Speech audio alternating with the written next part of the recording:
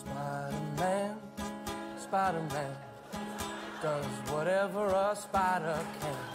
Spins a web any size, catches thieves just like flies. Hey there, here comes that spider. Hello and welcome to the Weekly Stuff Podcast with Jonathan Lack and Sean Chapman. We are here to talk about stuff. We're a little later than usual, but only a couple days off. Yeah. And we are here to talk about this week The Amazing Spider-Man 2, which is one of the worst movies I have ever seen. Do you concur, Sean? Yes. Okay. Yes. Yes. Yes. We were going to hold off, because if we start talking about it now, we'll never stop. Right, yeah. We've got other stuff to get to. We're going to talk a little bit of news, a little bit of stuff. We're going to get to our review of the movie later on. Yeah. As always, there's going to be spoilers. Gwen dies.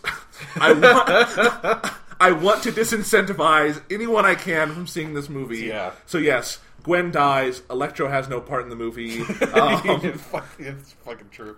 Peter Parker is the one true Spider-Man because his father gave him a weird blood transfusion or something. Yeah. So yeah, there are all the spoilers for the movie. Now you don't need to see it. You can just listen to us. We'll fill you in. Yeah.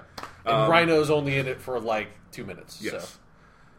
Or maybe some of the best 2 minutes of the whole film. Well, probably, yes. It's just Paul Giamatti screaming in a ridiculous Russian accent. Without ever getting a close-up. Yeah, like it doesn't even seem like it's him. Alright, so Amazing Spider-Man 2, giant piece of shit. We'll break it apart later on. And first off, let's talk about some other stuff. Yeah. Over on the website, www.jonathanlack.com. Lots of good stuff going up, I feel like. As always, weekly Mad Men reviews. Because of AMC's weird scheduling, there have only been 5 episodes, and there's only 2 left this whole year. Oh, right, yeah, because they're doing the split season thing. It's so stupid. Yeah. And it really doesn't work with Mad Men. Like, these have been 5 very good episodes of Mad Men, but they feel like the first 5 out of 13. So it's like, we've only got 2 left. It doesn't feel like anything's really... Yeah. Which it doesn't have to. That's not what the show is, but it's a weird thing. Mm-hmm. So, well, they've been good. Wait, is this the last season of Mad Men? Yes, but it extends to next year. Yeah, but like it's the... Yeah. They're following the Breaking Bad model, only with fewer episodes. I can finally start watching that show soon. Yes. It's been a long time. All right. Yeah, no, Mad Men's good, and I got my reviews up. They're more like analysis pieces, so they go into all the stuff of the episode. Make sure you've watched them. They're obviously full of spoilers, so that's that. The Essay Day series is still going strong. This podcast is going up on Tuesday. On Wednesday, we've got another one coming up. It's going to be talking about one of the movies in that piece is Melancholia by Lars von Trier.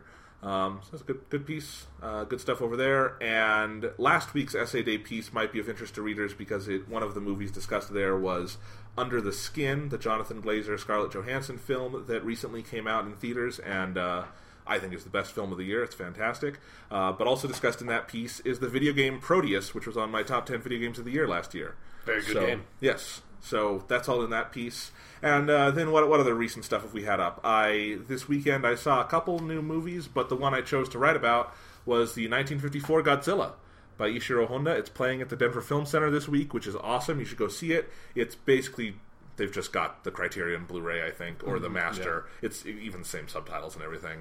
But you can see it on the big screen, which is cool. That movie's got really cool cinematography and stuff. And it's a great movie, and I never kind of remember how good it is until I watch it. Yeah, it is. I kind of feel that way, too, that every time I rewatch it, I'm like, yeah, I remember this movie being pretty good, but, like, not the greatest movie ever. And then I watch it, I'm like, this is one of the fucking best movies I've ever seen. It is. It really is. And so my review just kind of goes, it's another analysis kind of piece.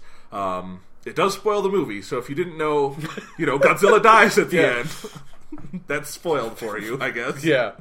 It's a 60-year-old movie. That's off. Yeah, I think that's well outside the boundaries. Yes. All right, so anyway, that stuff is all up on the site. One thing I didn't just have the time to write about, and I really didn't think I had enough to say about this movie to do a full review, but I also saw the new comedy this weekend, Neighbors. Nicholas Stoller movie, stars Seth Rogen, Rose Byrne, Zac Efron, who I will never make fun of again because he's awesome in this movie and really funny. So that's good. It's a really, really great comedy. I've liked Nicholas Stoller's other films, and he even wrote or co-wrote the recent Muppet movies. So he's a really talented guy. It's a really, really great comedy. It's a lot of fun. Definitely, try to see it with an audience. It's a blast. And it made $51 million and totally just kicked the ass of Amazing Spider-Man 2 this weekend. Yeah, so if you really just kind of want to see a movie with some people... Don't go see Amazing Spider-Man 2. Go see that. Yeah. Or anything else. Just anything. Yeah. Don't give money to Sony for their terrible Spider-Man movie. Yeah, I agree. Yeah. Don't do that. Yeah. Neighbors is good, though. No guilt about that. I've been playing some games recently. Sean, I picked up Hearthstone. Yes, which you've been talking about. Yeah, I've been continually playing Hearthstone because it's a nice game to just like play a couple rounds every day. Yeah. Well, I like that it's a good game that I can have on tap while I'm playing other games too. It doesn't distract me from playing other games.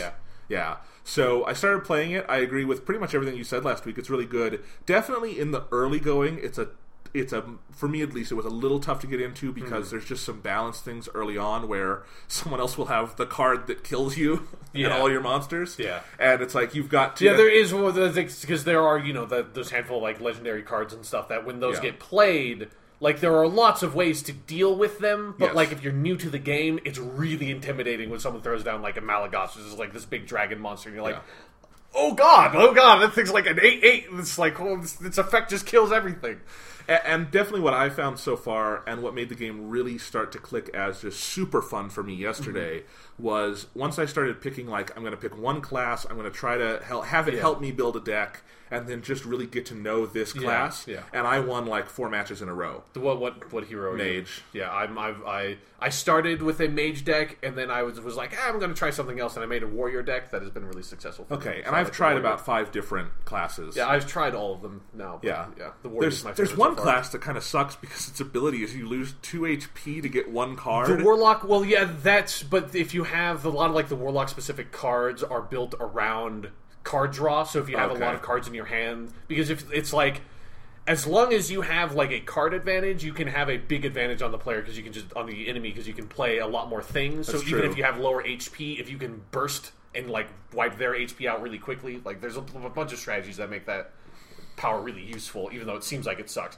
Like like every time I play as the warlock, I don't want to use that power because it feels like, why would I want to sap 2 of my own HP just for another card? But it can be really useful. Yeah, and I understand that. And definitely, like, I had one of my wins yesterday as a mage, which was a big breakthrough moment for me, was where I had enough cards and I had enough mana that I just went past he had like 5 minions. I went past all of them. He had like 15 health and got them all down in 1 turn. Yeah. And those are really satisfying moments. Yeah, like I had a game last night where I won and I had 1 HP left. Yeah, and I was fighting a hunter and their power just does 2 damage to you every time they use it. So I literally would have lost the next turn and I was like, oh my god, this is the closest game I've ever had. When you get really into Hearthstone and you start getting good at it, man, those matches are so tense. Yeah. It's like you're really like, yesterday, like it was basically time for, family dinner. We were serving dinner and I had to bring my laptop up and just have it on the side because I was in the middle of a really intense match. It was one of those ones that goes on forever because no one's giving an inch. Yeah, yeah. But I fucking beat that asshole. Because he missed. I knew how he could beat me, and he missed it. Yeah, yeah. It's always great when an enemy misses like a lethal opportunity. Well, I think that's one of the things that I know makes this a good card game is that while I'm playing it, I also feel like I'm analyzing the other player and what they can do and what they can't do. Yeah. And that's part of the strategy too. And that's really good that your opponent is knowable enough that you're playing kind of both sides. Yeah, yeah. So, no, it's good. And definitely for free-to-play, I'd pay for this game. Yeah, yeah, and I have not dropped any money on packs. Because actually, I really enjoy just getting gold and going into arena and stuff and doing that and getting packs just for free because it's like every time I open one up, it's, I have more cards that I can play with and it feels like a very natural progression curve as opposed to just like dropping like $50 and getting basically every card in the game as soon as you get it is like...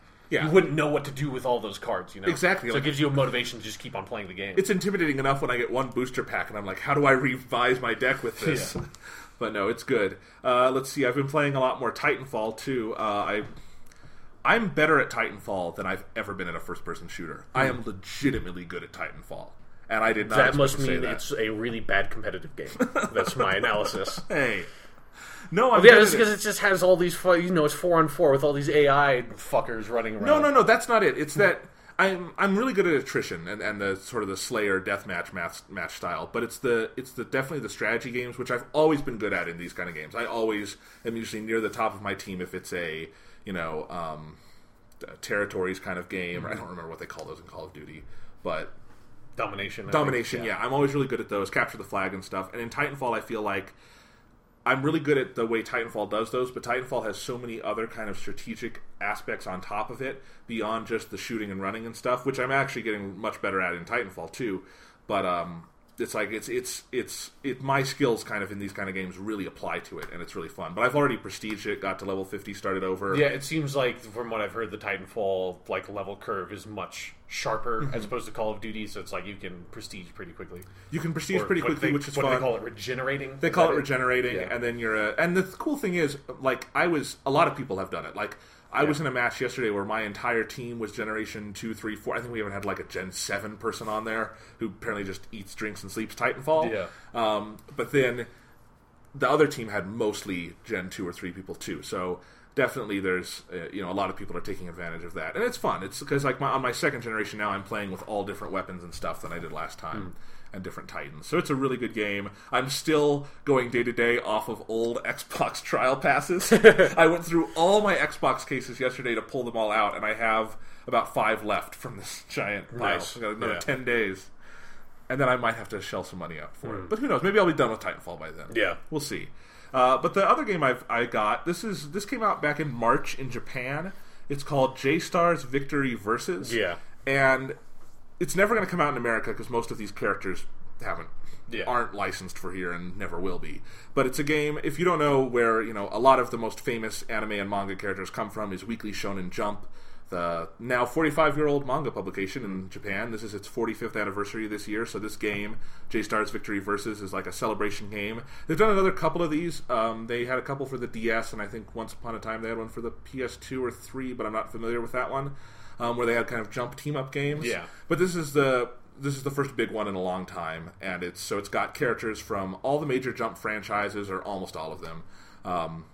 There's a couple that aren't represented here.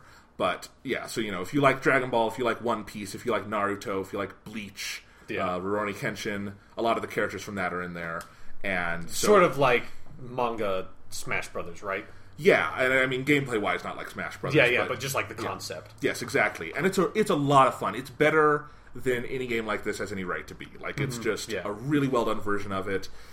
They've got the God license for everything. Every voice actor is in there. Every piece of music, like all the theme songs, if you buy the special edition, which I didn't have the money to get. But it's really cool. There's just a lot of cool stuff about it. Every franchise has 1, 2, or 3 characters from it, except One Piece, which has 4, because it's One Piece. Yeah. That's a big franchise right now. So, and it's funny, I've read, a good deal of One Piece, and I don't know 3 of the 4 characters. They haven't appeared, they're from the, later half. Wow. But that's a 20-year-old series now. Shit, dude. So, I know Luffy, but I don't know where Luffy got the giant scar yet. Because that's on his chest in this game. So, yeah, but it's neat. I kind of know one of the characters just because I've heard about him. It's Luffy's brother. He has a brother? Yep. Shit. Yeah. I mean, I only saw, maybe 20 episodes of the anime, so I don't anything about what people. But there's no Nami or Zoro or anything like that. Yeah, that's the 4 characters I can think of. No, 5 is those guys, and then Sanji and the dude with the nose was Aesop. Usopp, yeah. Usopp, okay, yeah, yeah. Those are the. So if I were to guess what the 3 characters were, or 4 characters, I'd guess out of those guys. Apparently not. Yeah, and I've one of the guys is the big general from the current story arc that's running, I think, and I've seen him in a couple chapters. Sometimes I'll just dive into Weekly Shonen Jump and see what's going on in One Piece, and I'll have no idea because it's 700 chapters past where I am. But no, so it's a really fun game though. The fighting system is really good. Each match it's 2-on-2, so you pick 2 characters, they pick 2 characters, and then on top of that, everyone gets a support character. You only control 1 character, but you could play it with another character on the couch next to you, and they could control the second, or you could fight them, and they could have their own team. And the team dynamics are not the most important thing in the world. You can kind of just think solo and you're fine, but it's still, it's cool. They're one of the neat things is that the maps are big enough that you can be off doing your own thing. You'll beat someone, turn around to see what the action's doing, and you'll see, Frieza and Rurouni Kenshin fighting over in the background, and you run over to them, and the draw distances are good enough that you can see all that going on. So, unfortunately, I really like Kenshin, but I don't think he would win in that fight against the alien person who blows up planets. Yep. But he's got a sword. Here's the awesome thing about this game is that I've played through a lot of the characters I know and like. One of my favorite characters in the game is Vegeta. He's really powerful, and it's probably my favorite video game version of Vegeta I've ever seen, and I've played a lot of Dragon Ball games. It's a really good version of Vegeta. But, Then there will be characters that I don't know so well. Like, I've never read a lot of Rurouni Kenshin, but I started playing as Kenshin, and the awesome thing is no matter what character you play as, once you start to play as them, every character is so fundamentally unique in so many ways. Cool. You start to see the ways they're cool, so like everyone's got a cool like circle button attack, which is like their kind of cool signature move, and Kenshin's is he just rushes with his sword and just starts chopping motherfuckers up, and it's awesome. There are so many just badass moments playing this game, and the sense of discovery is awesome. And I kind of like that I don't know most of the characters in the game, because there's a lot of discovery to it. And I'm familiar, with the general series and stuff. But they did such a good job of just honoring every franchise there. So, obviously I know Dragon Ball best, and the Dragon Ball stuff feels really well done. But then there's stuff like, they've got Toriyama's other series in there, Dr. Slump. And you can play as Arale-chan, the little robot girl. And every attack is so tailor-made to who that character is. So she'll, her jump attack, she jumps up in the air and then just headbutts on the ground. And it's hilarious. But it's so true to the character. And even while it's true to the character, she's also a functional fighter that you could totally win matches with. So it's really balanced while also honoring every series. And I think that's the kind of trick that puts this game above the sort of the average curve. It's really good that way. And all the stages are really nice. And the coolest thing is that you can do total custom soundtracks where any music you have on the PS3 you can replace as the in-game match music and then the burst music. So, there's that mode where if you get points high enough, you can go into a burst mode and you're stronger and all that stuff. And you can pick a different special song for that. And so I've had a lot of fun just experimenting with music. Persona music works great for those burst modes. I imagine so. Lotus Juice, he's all over that game for me. Nice. No, but J-Stars Victory Versus, it's only available in Japan. It's for the PS3 and the Vita. It is cross-save, but it's not cross-buy. I did not have the money to buy both of these, obviously, because games in Japan are expensive. Yeah. So I just got the PS3 version. It's great. It cost me about... Did you download it with a Japanese PSN account, or did you import it? I imported it. I got it from CD Japan. That's where it's cheapest right now, and it was about $83 with shipping. So, not a bad deal for a foreign game. And... what do you need to know to play it? It's not heavy on knowing Japanese. If you know hiragana and katakana, it's smooth sailing all the way. If you don't, I think you could still figure it out. Yeah, most video game menus follow a basic, and for characters they have pictures and shit. So right, yeah, so you'd be fine. And there are lots of menu translations online. Yeah. I've kind of glanced at them, but I haven't really needed them so far. I love just seeing Kyarakta Sarecto and reading that out. Yeah, tried to parse out what the fuck some of those approximations are, but yeah. Yep. It's fun. So anyway, let's move on. Sean, you got any stuff you want to talk about? The only stuff I've really been doing, I've been delving back into a lot of Spider-Man shit because I just need to heal the wound, Yeah. So I've been rereading a bunch of the old comics, like the original Steve Ditko, Stan Lee, and then go up to I've just been kind of picking up random issues that I remember really liking and then rereading those. And then because those are all really, really good. So, maybe pick up some of old classic Amazing Spider-Man omnibuses or something instead of watching Amazing Spider-Man 2. Then also I watched all of Spectacular Spider-Man, the animated series. Because that Blu-ray set came? Yeah, and that show is so fucking good. It's so fucking good, and that Blu-ray set it looks better than I expected it to. Yeah, it looks really good. It's got all 26 episodes on there, which I had only seen the first 13 before. Okay. So and I think the back half is stronger than the first half too. Oh, really? Okay. Impressive for how strong the first half of that show is. But yeah, I've only seen a little bit of the second half. So yeah, and it really sucks that show got canceled because it had so much potential. The show does wrap up pretty nicely. There's definitely story threads that are still there that they were trying to pick up, but the last episode completes a story arc, and that's really satisfying. But it's people should shut the fuck up about Firefly, because this show is better than Firefly. Legitimately, just straight up, I think better than Firefly was, and it had more potential for a running series than Firefly had. So Firefly also got a multi-million-dollar movie, and the story is over. Yeah, and people should get the fuck over Firefly and start making their petitions to bring Spectacular Spider-Man back. I mean, it's never going to come back. No, it's literally impossible because the rights are all scattered to the four corners of the wind. All the Disney shit. But, I mean, we're so lucky we got a complete series set. I mean, that's a miracle. Yeah, and on Blu-ray, let alone. So I'm just glad to have it on my shelf. Yeah. So I watched all of that, and that's so fucking good. And then I also picked up 2 Spider-Man games, which are the last 2 Spider-Man games that got decent reviews that I never played, because the last Spider-Man game I played was Spider-Man 3, the movie game. Which was fun, but... had some issues. Had a lot of issues. Had a lot of issues. Like, the core swinging mechanics were still fun, but they were worse than they were in the Spider-Man 2 game, which is still the best Spider-Man game that's been made. For the best Spider-Man movie, also. But, yes. Yeah, so I haven't touched Spider-Man Shattered Dimensions, but I've been playing Spider-Man Web of Shadows, and I'm only a little bit in it. Like, I just finished the first act, which is basically the tutorial section. But Spider-Man Web of Shadows, it's pretty good. Like, the combat is really simple, but it's not like, Arkham satisfying, but it's like, okay, like, it's not broken like a lot of Spider-Man combat is. So the bar is not high. Yeah, so that's nice, but the swinging feels really satisfying. It's not quite as good as Spider-Man 2, and they don't... Well, they kind of... It feels like you're actually attaching to buildings. They fudge it a lot, and, like, they're not even, like, trying to hide it, because you still swing like a pendulum and stuff, but a lot of times you are literally just attaching to nothing, and if you just stop and look up, you'll just see that the web is just hitting some point in the air and just stopping. But if you're just in constant motion, like, it feels really good, and they've like, their movement system kind of has to do that to make that concession, so the movement still feels really good. And, like, the voice acting is fucking terrible. The voice for Spider-Man is unbelievably bad. In the opening scene, because the whole premise of Web of Shadows, and I haven't even gotten to the part where it, like, gets crazy, but it's like, Spider-Man fights Venom, gets the black suit again, and then there's sort of like it's kind of like an Elseworlds story in terms of like a what if Spider-Man got the black suit again, and then like you can either be like black suit Spidey all the time in like basically like like the evil path in Infamous, or you can just be actual fucking Spider-Man doing actual fucking Spider-Man shit. But the way the game opens is that eventually at some point in the game, I think Venom spawns like some crazy symbiote, like massive huge symbiote invasion of New York. And so, so symbiotes, like, take over everything, and they're a bunch of, like, this villain has, like, their symbiote version that they've never had in the comics and stuff like that. And the opening is a prologue that takes place or, like, a thing that takes place at the end of the game and then flashes back.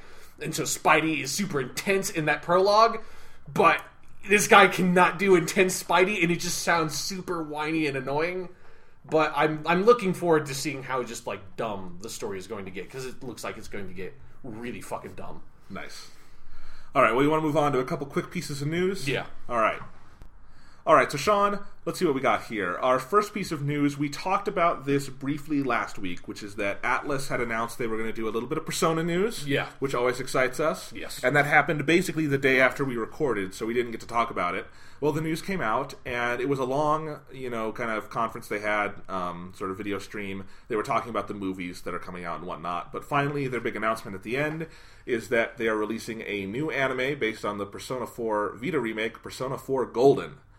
Persona 4 The Golden. Yes. Jonathan, you cannot forget that definite article.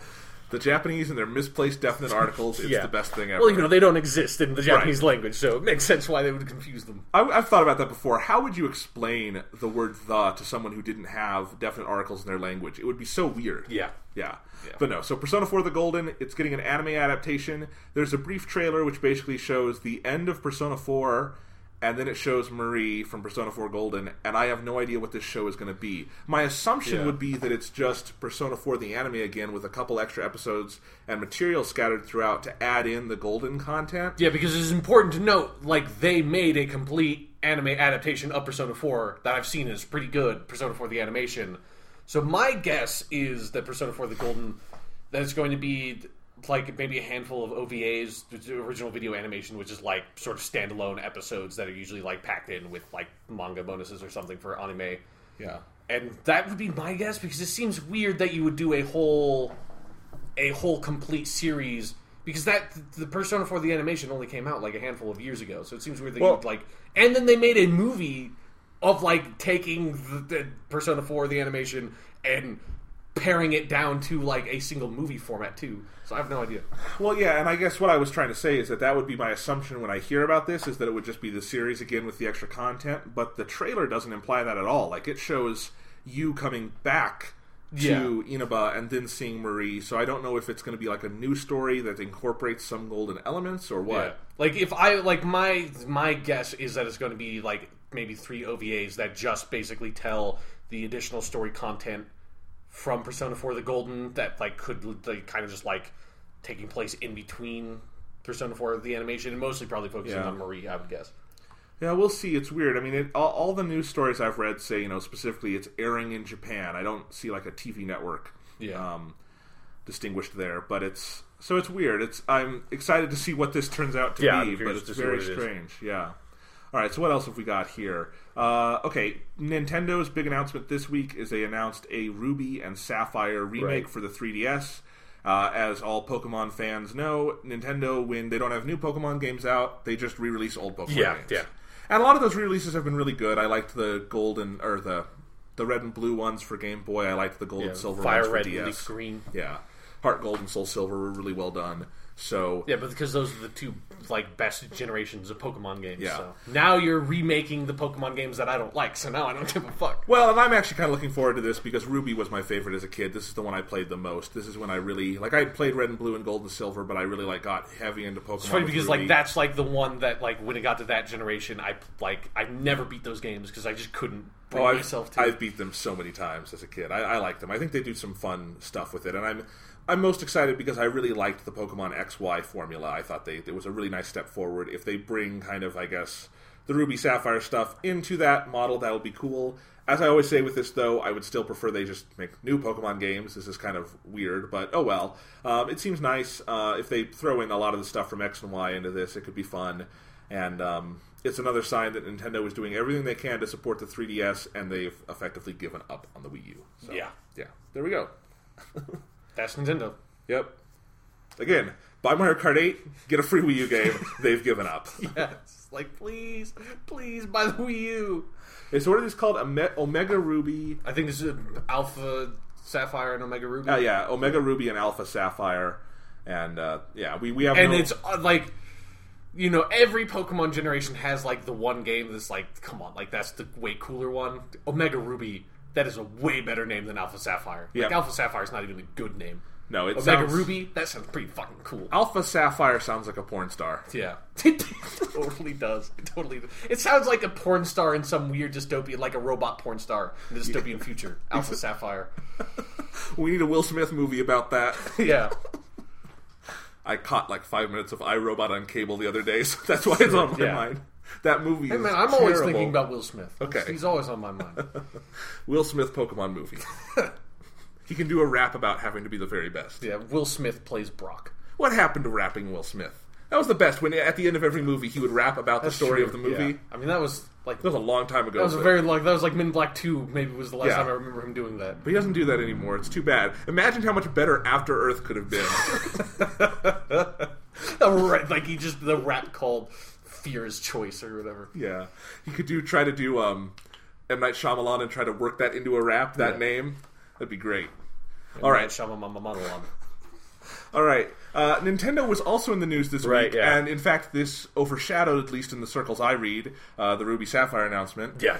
Was Nintendo has this shitty little game coming out called Tomodachi Life. Yeah, is that what it's called? Yeah, it's Tomodachi Life, which is either a sequel or kind of like a juiced up remake of a game that only came out in Japan called Tomodachi Collection.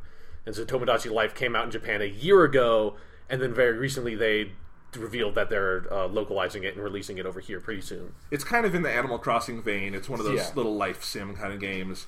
But there was a big kind of controversy because it has marriage in it, but you can only... Yeah, because it takes in Mii's, I believe, and the descriptions of the actual game confuse me because it sounds like there's a lot of the people talking about this whole issue, they describe it like the game is like The Sims, but the people I've heard that actually describe the game, they basically describe you have no direct control over your Mii's, but it's so in the game, your Mii's can get married. I don't think you choose to marry your Mii's, but they can get married.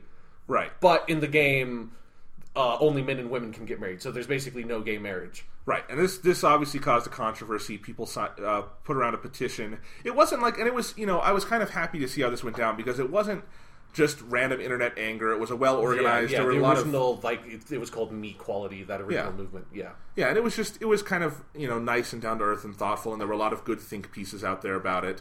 But Nintendo did not handle it well. They came back... Their original statement did not handle it well. No, I've got it right here. Here's the important part of the statement they put out about the petition, which is, Nintendo never intended to make any form of social commentary with the launch of Tomodachi Life. The relationship options in the game represent a playful alternate world rather than a real-life simulation. We hope that all of our fans will see that Tomodachi Life was intended to be a whimsical and quirky game, and that we were absolutely not trying to provide social commentary, thus saying, gays are not whimsical and quirky. Or something to that effect, right? Well, yeah, I mean, it's basically... it's such a boneheaded statement to release to an American audience, because it's like... It sounds like something from the 50s from America, yes. This is not a political statement. It's like, fuck, it totally is. Yes. It 100% is, if, from an American perspective, it absolutely is.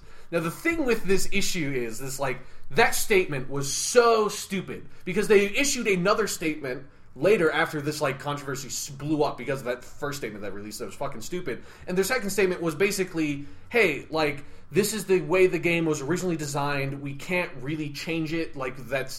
It's too much into the game's design. We can't fix it, but we understand your concerns, and we'll take it into consideration and think about future installments of the Tomodachi franchise being more inclusive. Which is all they needed to say. Yeah, which is all they needed to say. Also, no way another Tomodachi game is going to come over here after this controversy, because this game's not going to sell worse shit anyways. It's a miracle it got localized in the first place. Yeah. So, irrelevant. But I think one thing that kind of frustrated me about the internet blowing up about this is that everybody lost a certain point of perspective about the fact that this was a Japanese game originally made for a Japanese audience, and in Japan, gay marriage is not legal. It's not even it's not a big political social issue over there yet, or maybe it never will be. Who knows? But it's it's so arrogant to me for for Americans to say, oh, here's this weird, quirky, tiny little Japanese game that is getting localized that for fuck's sake is called Tomodachi Life. It has a Japanese word in the goddamn title, and you expect it to represent American cultural values instead of Japanese cultural values. Whether or not you agree with Japanese cultural values, the fact that you're shocked that there is no gay marriage in the game just tells me that you don't have any cultural perspective there. No, and I agree with that completely. It's a weird thing all around, because people have a right to be, upset about it once that statement comes out, definitely. Yeah, that statement was fucking so boneheaded, I could not believe it. When I laughed my ass off when I read that, because it was this is exactly what Nintendo would fucking say. Yeah. The perfect wrong thing to say in this situation. And I mean, I should clarify my joke about whimsy and stuff. They're basically saying it's that old kind of thing you would hear in the 50s of, we can only have whimsy and fun if we keep the gays out. And it's really exclusionary, and I think the thing was, people... there's nothing wrong with kind of being upset about it and saying, oh, maybe there should be more equality and whatnot. But yeah, once it's... I still think they're the ones who made it the issue by not just kind of coming out and saying there's this cultural divide. Yeah. Yeah, and that's where it comes from. There's a cultural divide, and it can't be changed. That's the ridiculous expectation on our part to expect them to go in and change this fundamental part of the game, Yeah. So there's just a lot of layers to this. It's just... And the thing is, Nintendo could have kept out of it so easily, and instead they kind of made this whole I called the Nintendo gay marriage kerfuffle. Yeah, they really stuck their foot in their mouth with this one. Yes. So anyway, but it's not the worst thing Nintendo's done recently. Yeah. No. Yeah. Yeah. So anyway, it's just maybe another nail in that coffin. Yeah. It was a really weird week on the internet with gaming news. Everyone talking about this, but yeah, I mean, Nintendo's been in the middle of a lot of weird stuff, but a gay marriage controversy, I would not. It's not what you anticipate with Nintendo. That's definitely true. Yeah, I'm imagining Mario out campaigning for gay rights now. Yeah.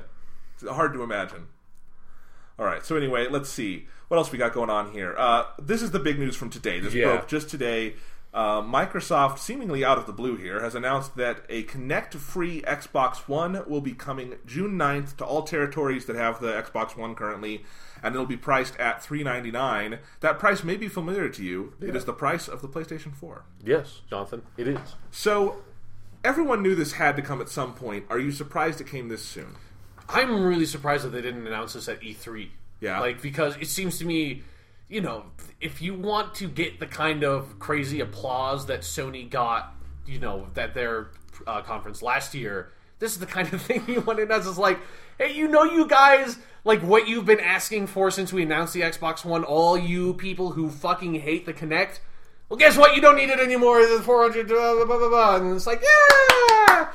I'm surprised that they didn't, you know, take that opportunity, because they also revealed, like, kind of news that, again, releasing it at the same time, kind of like, this news is not getting reported as much, that they talked about they're revamping the way Xbox Live Gold works. They're making a lot more like PlayStation Plus, that most of the, like, Netflix and those kind of services, you don't need to have Gold to use anymore, which is huge.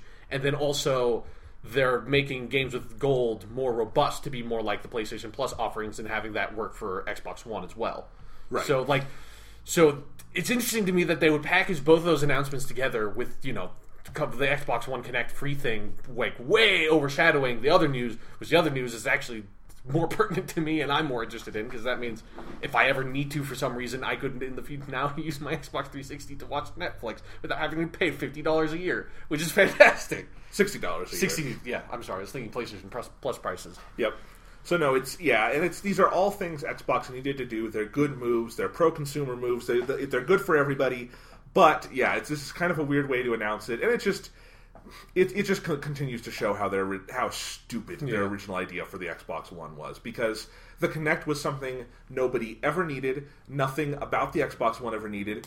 There's not a single game out for the Xbox One that uses it. Well, there are like 3. There's like Kinect Sports Rivals. There's Ubisoft's The Fighter Within. There's still games people have bought that use this stuff. I mean, yeah, but you know, it's wrong to say that there are no games that rely entirely upon Kinect. They might as well not exist. Hey, Kinect Sports Rivals has David Tennant as the narrator. That's really cool. Yeah, and also kind of weird. How much did they have to pay him to get him to do that? I don't know. It's weird. It was a weird thing. But I wonder if David Tennant has like tax problems or something right now, because he's taking a lot of jobs that are weird to me, like the Broadchurch remake for the U.S., where he's playing the same character but with an American accent. I think that's incredible. I'm so happy he's doing that, because if I was an actor, I would fucking do that just for like the laughs, you know. But he's also doing the 2nd season of Broadchurch, so it's like it's a lot of weird stuff. Anyway, maybe they'll do an American Broadchurch and British Broadchurch crossover where he meets his American self. That's the whole secret. It's his American twin brother. You know, yeah, that'd be a fantastic 2nd season to Broadchurch. All right. Well, anyway, what were we talking about? Kinect, yes. Yeah. So, but the Kinect is basically barely utilized with the Xbox One. It's just there for voice commands. Yeah, it's basically everyone only uses it for UI navigation, as far as I understand. Yeah, and then only because the UI is so bad, you need it. That UI, I don't own an Xbox One, but every time I see a video where it goes into the UI, it scares me. There's my heart drops into my stomach. Like, oh god, what is this? What have you done? What have you done? Especially because compared to the PS4, every time I turn that on, I maybe make 2 button presses, and I'm done with the UI because everything's just right there. Mm-hmm. It's weird, but yeah. Anyway, so yeah, they're getting rid of the Kinect. They're bringing the price down. This is what they needed to do. There was really never any good justification for having the Kinect there in the first place, and it fully shows that their initial, protestations that the Kinect was integral to it and it had to be there and couldn't be disconnected and all that. They've backtracked to the point where now the Kinect not only will not be there, but now it really has no future, because if it's not bundled in... Yeah, they've just peripheralized it, which I've never seen that happen before. That's like, we're going to make this thing that is effectively a peripheral, but it's going to be packaged in with everything, and it's like, now we're just going to take it out and just like render it a peripheral again and effectively useless, you know? Yes. Oh well, very strange. If you've been on the fence about getting an Xbox One, this will be the time to get it, not have to deal with that Kinect.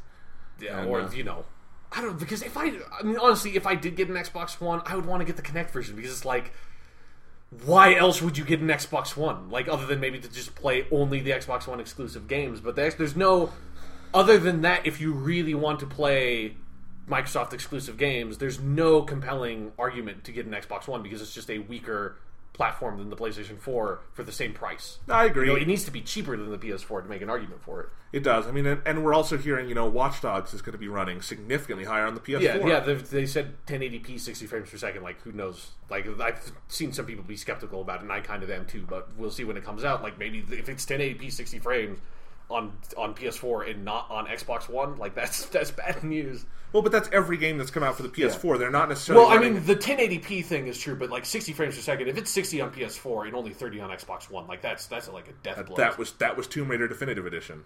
Oh, really? Yes. Yeah. It ran double the frame rate on PS4. Yeah, shit. Like that's like that's a death punch. Like that's a knockout right there. No, and that's part of why honestly, Tomb Raider was what turned me around on really being a proponent of frame rates, because it's so beautiful, and it's the same resolution, but because you've got basically double the image information. 60 frames per second is far more important to me than 1080p. Yeah, absolutely. And there's nothing that's running above 30 on the Xbox One, I don't think. Is Titanfall?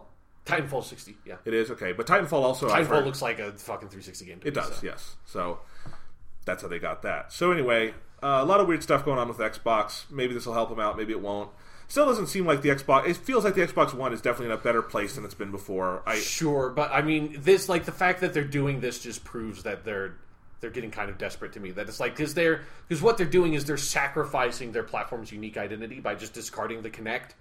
They're just saying, it's like, they kind of give up, you know? Yeah. They're just like, we're just going to make a traditional, normal-ass video game console. But unfortunately, since they weren't trying to do that from the start... Now they've got, because imagine, people getting the fucking Xbox One without the Kinect. Like, that system is still technically designed to be used with the Kinect from the ground up. Like, how bizarre must that UI be to someone who doesn't have the Kinect? And it's like a Windows 8 computer without a touchscreen. Basically, yeah, especially like if it was original Windows 8. That's what I mean, yeah. Newer Windows 8 has been revised to make it more friendly for everyone, and it's a good UI now. But exactly, if you had the old school Windows 8 that like basically only had the Metro interface be usable for a significant quantity of stuff, and you didn't have a touchscreen, it's like, this is ridiculous. This thing is designed to use something that I do not possess because the machine I bought doesn't have it. All right, so here's a question. Yes. PS4 is far and away in the lead. Yes, definitely. No question. They're dominating hardcore, and they've got the stuff coming out throughout the rest of the year to continue that dominance. Yeah, definitely. Now, Xbox is not in any way in like the Wii U situation. It's selling well. It's doing fine, but it's lagging. This is another move that kind of shows desperation. Yeah. Is there anything they can do to really turn this around, or are they kind of... They're not going to go away. But they're not doing that bad. Are they kind of stuck being second fiddle for the foreseeable future? I think so, because I think their only hope to overtake the PS4 was the Kinect, ironically. Like, if the Kinect could have worked, if they found were able to patch the fucking Xbox One and figure out something that made that Kinect seem really essential and integral and really innovative and new and useful, that's the argument for the Xbox One. Taking the Kinect out... Just like you're basically giving up and saying it's like we're going to double down on being second place. Like that's what it feels like to me.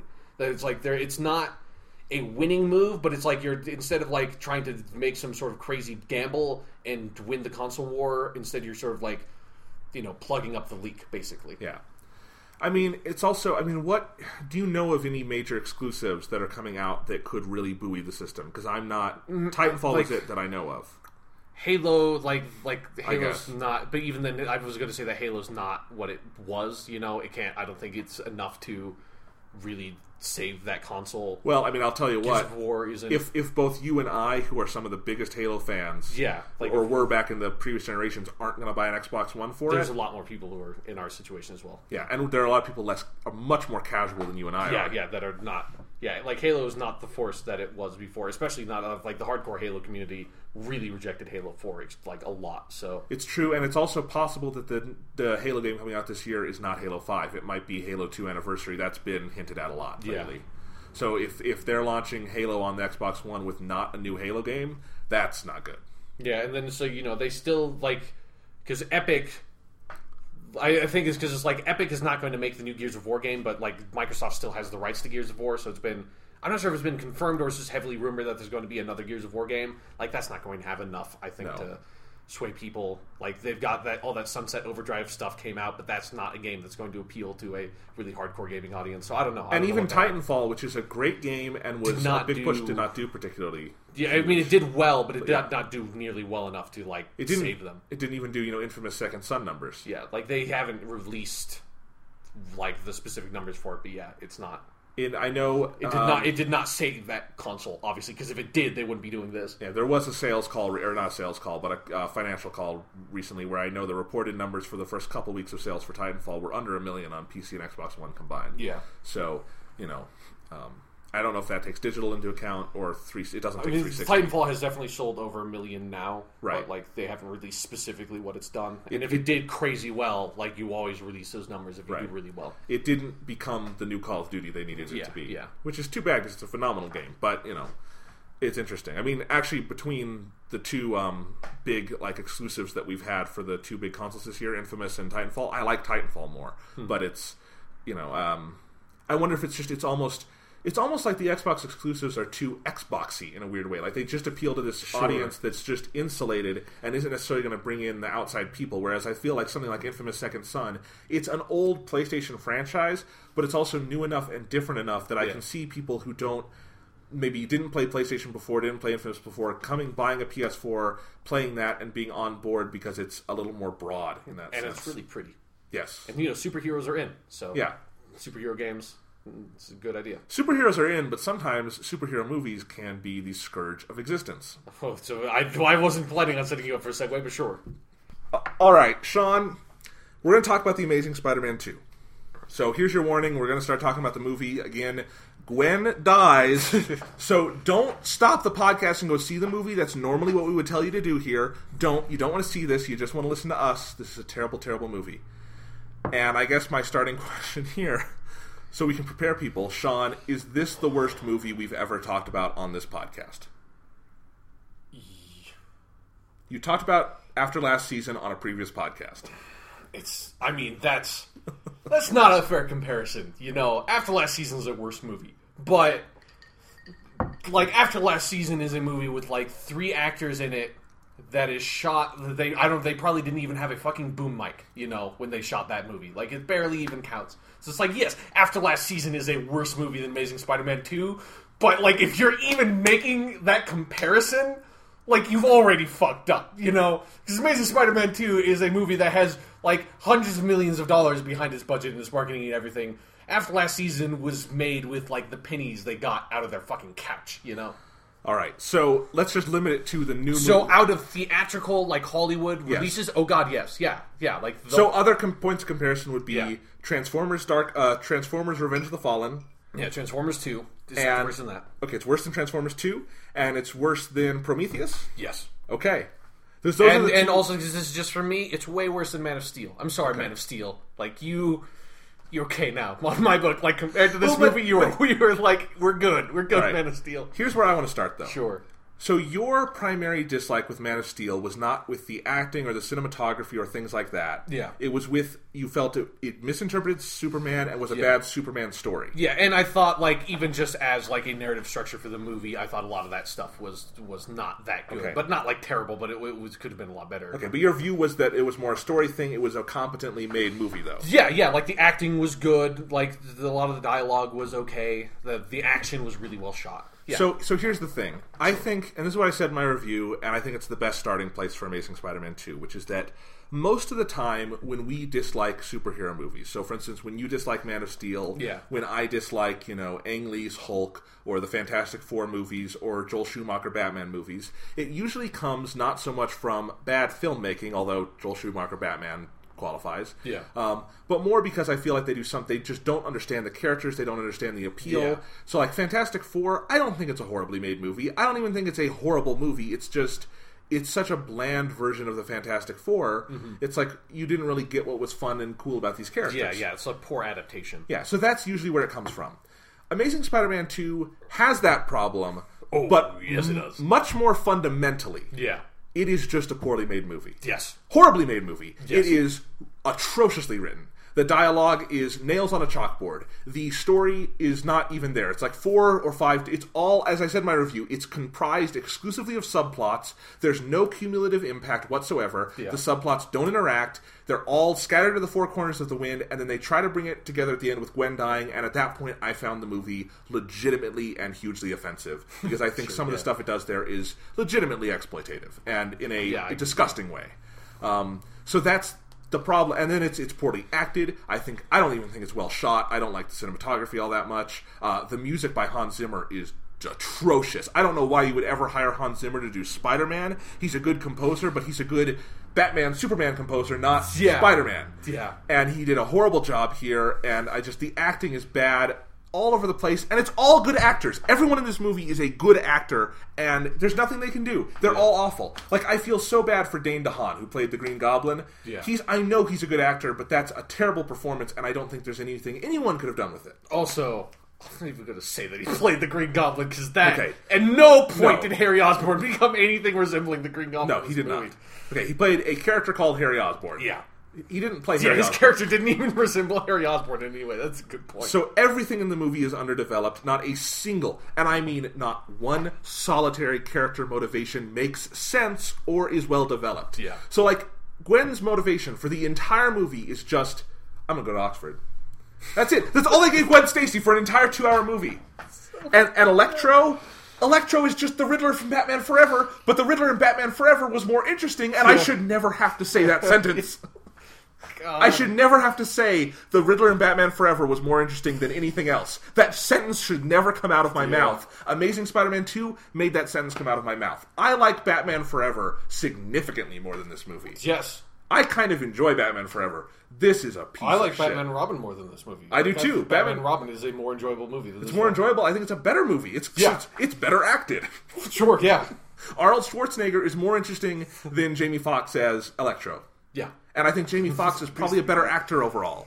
But, what can he do with this? Yeah, like, their version of Electro, especially by the time you get to, like, the second act, when he actually becomes Electro, he's just, he's about as interesting as the Batman and Robin, like, the fucking Bane. That who's just, like, who's just not even a character, he's just a thug. He just becomes a thug. So, okay, I kind of gave my overall thoughts. Where do you start with it, Sean? Okay, yeah, so basically here, this is my... If you don't want to listen to us talk about Amazing Spider-Man 2 and yell about it, what you can do is go listen to our last podcast and listen to our discussion about Spider-Man 2 and just pretend that instead that we are not ourselves and we are our bizarro selves, where everything we say is the opposite.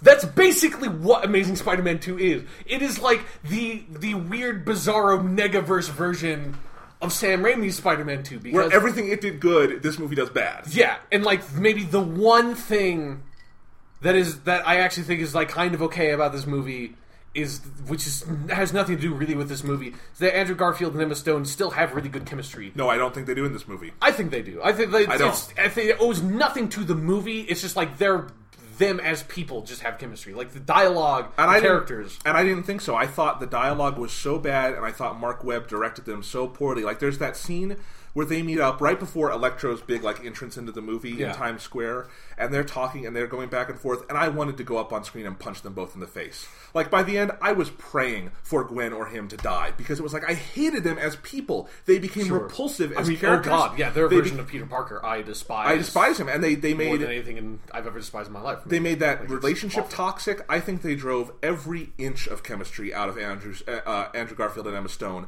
to the point where I went back and just looked at clips of Amazing Spider-Man 1 online and was sickened by them just in retrospect.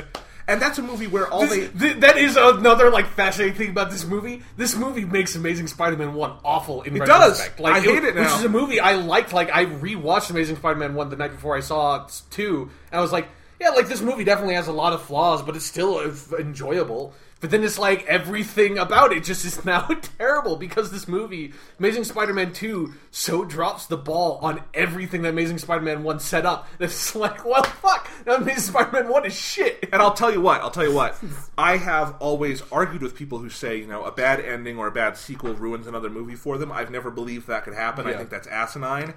I believe it now, because Amazing Spider-Man 2 was that bad, and it took the things that were good about the first one, their good foundations, and just shit all over them, like Andrew Garfield and Emma Stone's chemistry. They really were off-putting to me in this movie, because I think the direction and the way it was shot and the way it was scored, and especially the way it was written, just there's nothing for them to do.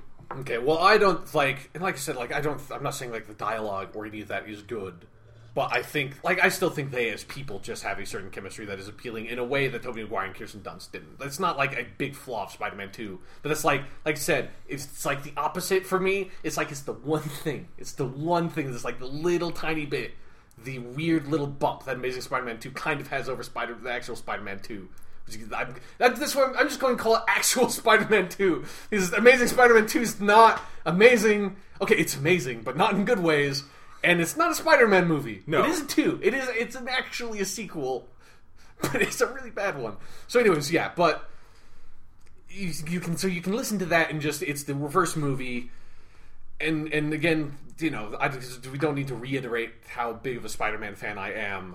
So, but I don't want to start out talking about this movie with me raging about how bad of a Spider-Man movie it is. I want to build to that. Yeah, I think it's more important to talk about how bad of a movie it is. And for me, I agree with basically everything you said. I think, the movie has these tiny, tiny individual moments that I'm like, this could work in a different movie. Like if you isolated this moment, cut it out, put it in a different Spider-Man movie where other stuff around it was built to build up to it and pay it off. There are individual moments that could have worked in a different movie. I think so too. An example for me is the entire ending of the film. Sure, I think the last scene, the Rhino stuff at the end. There's a lot of stupid there, like the kid in that thing. But I actually kind of like the kid. I think that kid was the best part of the whole movie, because that and his earlier scene where Spider-Man helps him when he's getting bullied. When Spider-Man helps him when he's getting bullied, that's the only good scene in the whole film to me. I guess so. That it's but again, it's useless because it has nothing to do with anything else in the whole movie. But what I would say is that in terms of those little nuggets of quality that are not even quality, but nuggets of potential. Sure. I think that last scene is this nugget of potential where if that were the ending to a legitimately good Spider-Man movie, where it built to everything, it paid off on things, Gwen's death meant something, Peter's sadness meant something, then we would get to that scene and it would feel like such an emotional payoff, because look at it, it's Peter coming out of the ashes of his grief and coming back to fight, and it's decently staged, and you kind of end on this nice moment. It's not a cliffhanger, it's just, where he's going back into battle again. Yeah. But because it's the ending to an awful movie, I wanted to just go kill every person on screen. Yeah, if that had been the ending to a movie where Gwen Stacy died in the second act and the whole third act was building up to that moment, yes. Yeah, that, I could totally see that happening in that movie. But here, this is what I just want to say about Amazing Spider-Man 2 purely as a film, as it trying to tell a story. I have never seen something so amateurish, so pathetic, so fail at the most basic, fundamental structures of telling a plot in my entire life. I agree. Anything. It is so bad. It is like an 8-year-old wrote the fucking screenplay for this movie. You're cutting 8-year-olds short here, Sean. It's because it's basically, it's just, like you said, it's a series of subplots, or 3 plots and 1 subplot, maybe? For it to be a subplot, there has to be an actual plot. But there are 3 main plots of this movie. There's Harry Osborn, there's Electro, there's his relationship with Gwen, which all carry the same amount of screen time, the same amount of importance, all of which have nothing to do with each other, so it's not like any one of them is subservient to any other of those threads in the entire movie. And then he has this one, what I would designate as a subplot, which is the Richard Parker his parents' bullshit, which has literally nothing to do with anything else in the entire movie. So I call that the one subplot, because it's so ancillary, so off to the side, that you could literally just cut all of it from the movie and it would make no fucking difference, other than that Andrew Garfield would only be in the movie for 15 minutes out of costume if you cut that whole thing out. But it's so it has no core thematic structure, no core narrative structure, no focus, no anything. It literally feels like they wrote the script for 4 different Spider-Man movies, threw them into a paper shredder, and then constructed it out of the pieces. That's just what it feels like, because scenes happen that they just don't flow into one another, that they feel like they're from different movies that don't affect one another. There's no sense of build-up, there's no sense of payoff. It's just the movie just moves through these plot points to get to the end. And then when it gets to the end, it has its what is supposed to be a big, tragic, dramatic moment, but then it even fails. It fails that in every conceivable manner, because it doesn't build up to that moment satisfactorily, and then it doesn't pay off that moment effectively in any way, because it shoves like the entire denouement structure into the last 5 minutes, and so the payoff for the death is just useless. They completely wasted everything in this movie. Just everything was wasted because fundamentally the worst part of this movie by far to me is that it has no idea how to tell a story in a way that I've never seen a movie do. It is shameful that there are people who can call themselves professionals, people who were paid to write a screenplay that is this fucking pathetic. I agree with every inch of that. It's what I kind of tried to say in my review, but you can't express that kind of anger in writing, I don't think. Yeah. But no, it's like, I agree, and you put your finger on it exactly, which is that I just started seeing it and it was like, I've never seen anything like this at all. This is so amateurish, this is so poorly done. And I agree that the whole professionals should not put their names on this. But you know who wrote this? This is Alex Kurtzman and Roberto Orci, who I think have always been... And two other people that I don't know like what the story was behind it. But when I saw at the end of the movie, it's like, oh, there's those two guys and two other writers.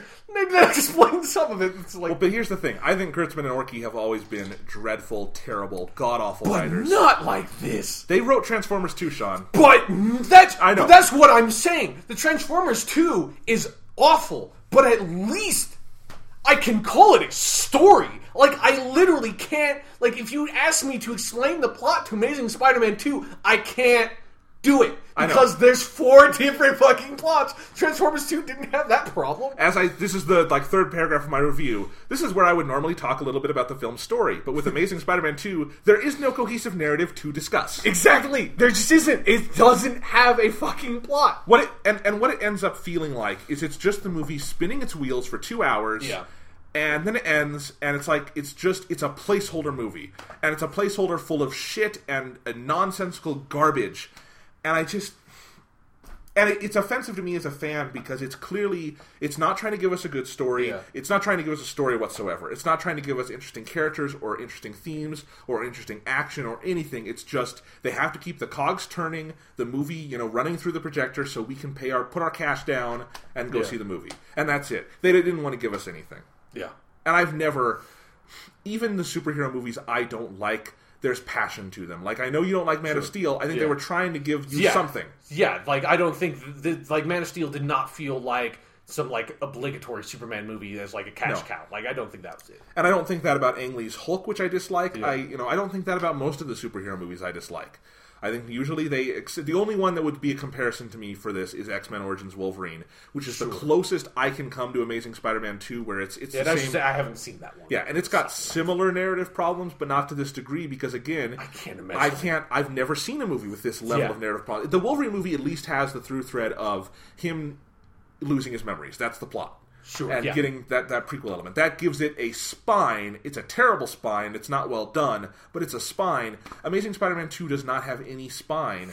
Yeah. I mean, let's take one of the subplots and isolate it so we can talk about how... we should isolate all the subplots. Because that's the only way you can talk about this movie, is to isolate the individual plots and talk about them individually, because they have nothing to do with one another. I mean, the thinnest one by far is Electro.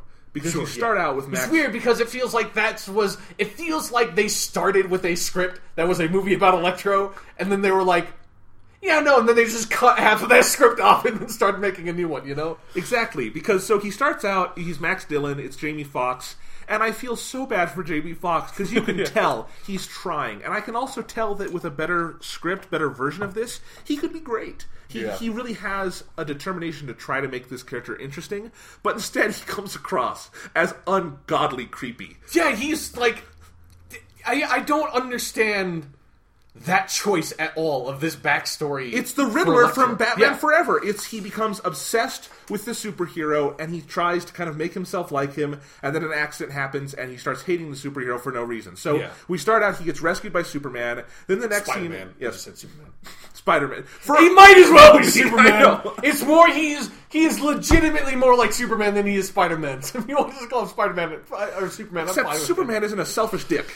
Yeah, but, like, you know, at least Superman has, like, some of those elements of destiny, and he's more of this, like, archetypal character that doesn't make mistakes, you know? So anyway, the first big Max Dillon scene is he's in his apartment on his birthday, talking to himself like he's talking to Spider-Man, and I legitimately, all I could imagine through that whole scene was him in his bedroom jacking off. That's, like, yeah, that's what you get, like, he seems like he's this stalker... creepy, like, serial killer dude. Like that's what he feels. He's in the bathroom whacking it, talking to himself like he's Spider-Man. Yeah. Like, oh, Spider-Man, do that some more. It's like, it's so fucking creepy. He's webbing up his apartment. Yes, exactly. And it's so fucked up. And then he gets to work and other people are mad. It's the most bullshit archetypal garbage of, like, he's got a boss who's mean. Yeah, like, and what a waste of, like, BJ Novak as Alistair Smythe, like... Yeah.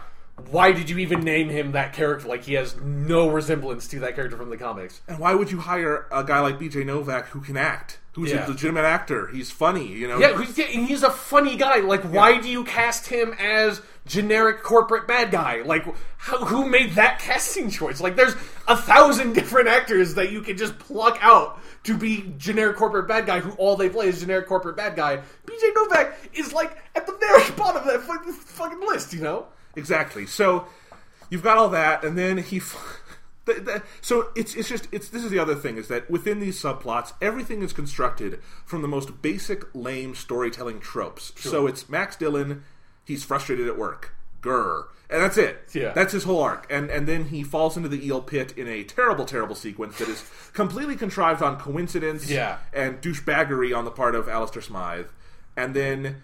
Here's one of the weird things where you were talking about how the movie just cuts in weird ways. Yeah. He falls into the eel pit, and we don't see him for 20 minutes. Yeah, exactly, because it has to, like, catch up with all of its other, with the Gwen Stacy relationship and Harry Osborn. So it's like, well, now that we've done our obligatory supervillain origin, we're going to not address this, how this happened, and just, like, move on to other shit to talk about. And then when we go back to this movie, we're going to show what Electro's doing. So Electro doesn't show up again until Times Square. Yeah. And...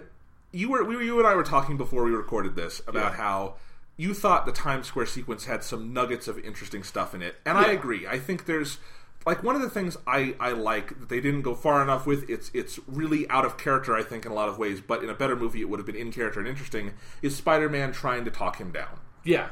Like, in a better movie, that would be so cool. But the other thing is, the way they set up Max Dillon and Electro and all this, I don't believe for a second he would turn against Spider-Man. Yeah, exactly. Especially, like, the only way I could see, which is something they should have done. This is starting to get into, like, Spider-Man adaptation stuff.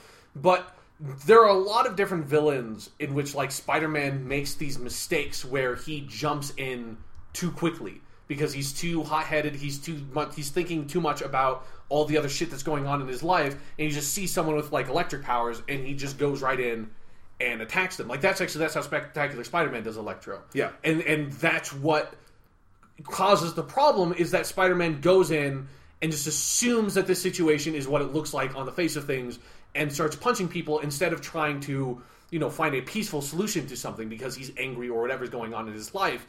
And I will go into a lot more detail on this, but this is one of the many instances in which they make the most fundamental mistake.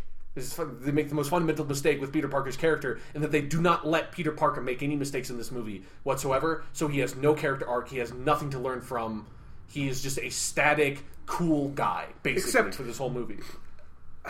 But the weird thing is, I think he makes a lot of mistakes, but the film is contrived in a way... The character, from our perspective, we can say he makes mistakes within the context of the cinematic universe. He doesn't, because there's no consequences from it. Well, that's what I was trying to say, is that there's this really toxic and disgusting morality to the film where Peter can just get away with whatever he wants, and it's okay because he's Spider-Man, rah, rah, rah. Yeah, and he's really cool for some reason. Yeah, and the Electro scene is part of that, where it's, you know, but I mean, the whole scene is weird, because he does the right thing in trying to talk him down. Yeah, but it doesn't, but, like, because Electro just needs to be a villain, he just becomes a villain without it making any sense. So it's like, you either had to do something else for Spider-Man to try to talk him down and then still make it seem like, okay, yeah, but Electro would never buy it. Maybe have Electro hate Spider-Man from the start. Maybe, like, he thinks it's Spider-Man's fault that he has lightning powers. Like, you could have done so many things to still have that scene and have it make sense. Or you have Spider-Man do the thing where he swings in and starts throwing fists when he shouldn't. Like, you have two choices. You can't do both of them at the same time. Yeah, they tries to do both. Yes, they try to do both, and given what we know about Max Dillon, all he wants in the world is Spider-Man's approval. He gets it, and then he turns evil for no reason. No reason whatsoever. There's no motivation given beyond someone else shoots him, so he hates Spider-Man, but Spider-Man didn't shoot him, and he knows full well that Spider-Man didn't shoot him. Yeah, like, he can see Spider-Man yelling, like, everybody, nobody shoot, I will take care of this. And so then when someone shoots, he's just like, well, this is obviously your fault, Spider-Man. You're the one who told them not to shoot, and then they shot me. And then there's this other weird kind of underlying arc there where they try to make it seem like what triggers it is Spider-Man gets on the TV instead of him, and he's like, no, I'm mad because you're famous, Spider-Man, but I wanted to be famous. But which is never set up! It's never set up! It's just like, it doesn't feel like he wants to have everyone's attention, he just wants Spider-Man's attention. Yeah, he wants some attention, he doesn't want to be invisible, but there's a difference between not wanting to be invisible and being like a glory hound. Like, that's what it feels like that they were setting him up as, which isn't his fucking character. No. Within the movie, we're not talking about... ignore... Like, I don't give a fuck about Electro. Like, Electro is one of the last villains I would put in a Spider-Man movie. So I don't give a fuck about how they, like, did not... This is not anything like any Electro I've ever seen. Whatever. But if you're going to make your own character, make your own fucking character, you know? Like, don't just make this hodgepodge of, like, different motivations from, like, different versions of this character that just, like, come together whenever it's convenient for you to make your fucking action scene. Yeah. So anyway, that whole scene though, the Times Square sequence, I hated it. I thought there's this really weird stop-start quality to it where, like, Electro, they're gearing up for a fight, it goes away. Yeah. They're gearing up, it goes away. Fight starts, and then it, like, dissipates for a couple minutes while Spider-Man's dealing with something else. Then it comes back up, and then it ends with Spider-Man spraying him with a hose. What the? That doesn't even make sense. Yeah. And then Electro's out of the movie for the majority of the rest of the film. And then when he comes back, he all of a sudden becomes a sub-villain, you know? He was set up for, like, the first half of the movie as, like, Electro is going to be the main villain, and then as soon as he gets captured, it's like, he becomes completely subservient to Harry Osborn, and Harry Osborn becomes the primary antagonist in the movie. Like, when the fuck did that happen? Ugh. Yeah. So... And then, so he finally, we've got a couple scenes with him in the jail, which is stupid, where he makes... Oh, God. And there's this other... Ravencroft, what the fuck did they do? Who was that Nazi guy? I've read the comics, and it was something that, like, after that happened, I was like, there is no crazy, like, German Nazi mad scientist character. That's not a character that exists, and he's not from Ravencroft. Like, Ravencroft is not some crazy Oscorp research facility in the comics. It's, like, a legitimate... like, asylum and mental institution, you know? And then I looked up, and it was like the character he's supposed to be is a character called Dr. Ashley Kafka, who's a character from the comics, who is like this really nice woman who runs the Ravencroft Institute and is actually trying to help people. And then I saw that her character recently got killed in an issue of Superior Spider-Man. So I was like, well, thanks a lot, guys. It's like, here's this, like, nice little female character that's like, that's what we need to take the precious few female characters we have in comics and then turn them into men in the movies. And then we need to make her a weird villain that comes out of nowhere that's this crazy Nazi. And then it's like, the character also recently died, so you just pissed all over this character from the comics for no reason whatsoever. It didn't need to be Ravencroft. It didn't need to be Kafka. It didn't need to have any of this. Right. But ignoring all of that again, the comic side... The Ravencroft scenes in the movie are ridiculous because it's this stop-start mentality again, where you go in and you have Electro make this big series of threats, and it feels like he's about to break out and go do something. Yeah, which it seems like he very easily could do with how powerful they make him in this movie. But then it's buzz, and they put him back in the water, which apparently he can breathe underwater. They don't explain that. That's true. Yeah.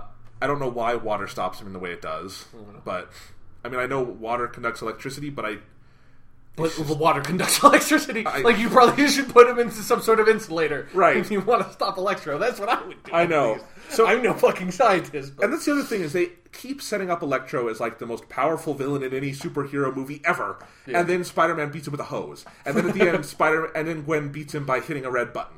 That only she can press, because she's smarter than Peter. Yeah, exactly. Because she's seen the schematics. This woman who is a fucking, who was the, like, top intern for Dr. Connors, a geneticist, a fucking biologist, apparently she's an electrical engineer. I had no idea. How incredible that she's able to operate on her own this state-of-the-art, brand new fucking power generation facility in New York. Like, that's really impressive for a biologist. Well, anyway, Harry comes and lets Electro out, and then they go around, and there's some really awful scenes where they're like the dynamic evil duo, and it's hilarious. It's such a weird pairing. Like, it's like together. It's a vastly less entertaining version of Mr. Freeze and Poison Ivy. Sure, yeah. But you know what? Mr. Freeze and Poison Ivy and Batman and Robin were entertaining. Yeah. Because Uma Thurman knew she was in a bad movie, and she was having fun with it. Yeah.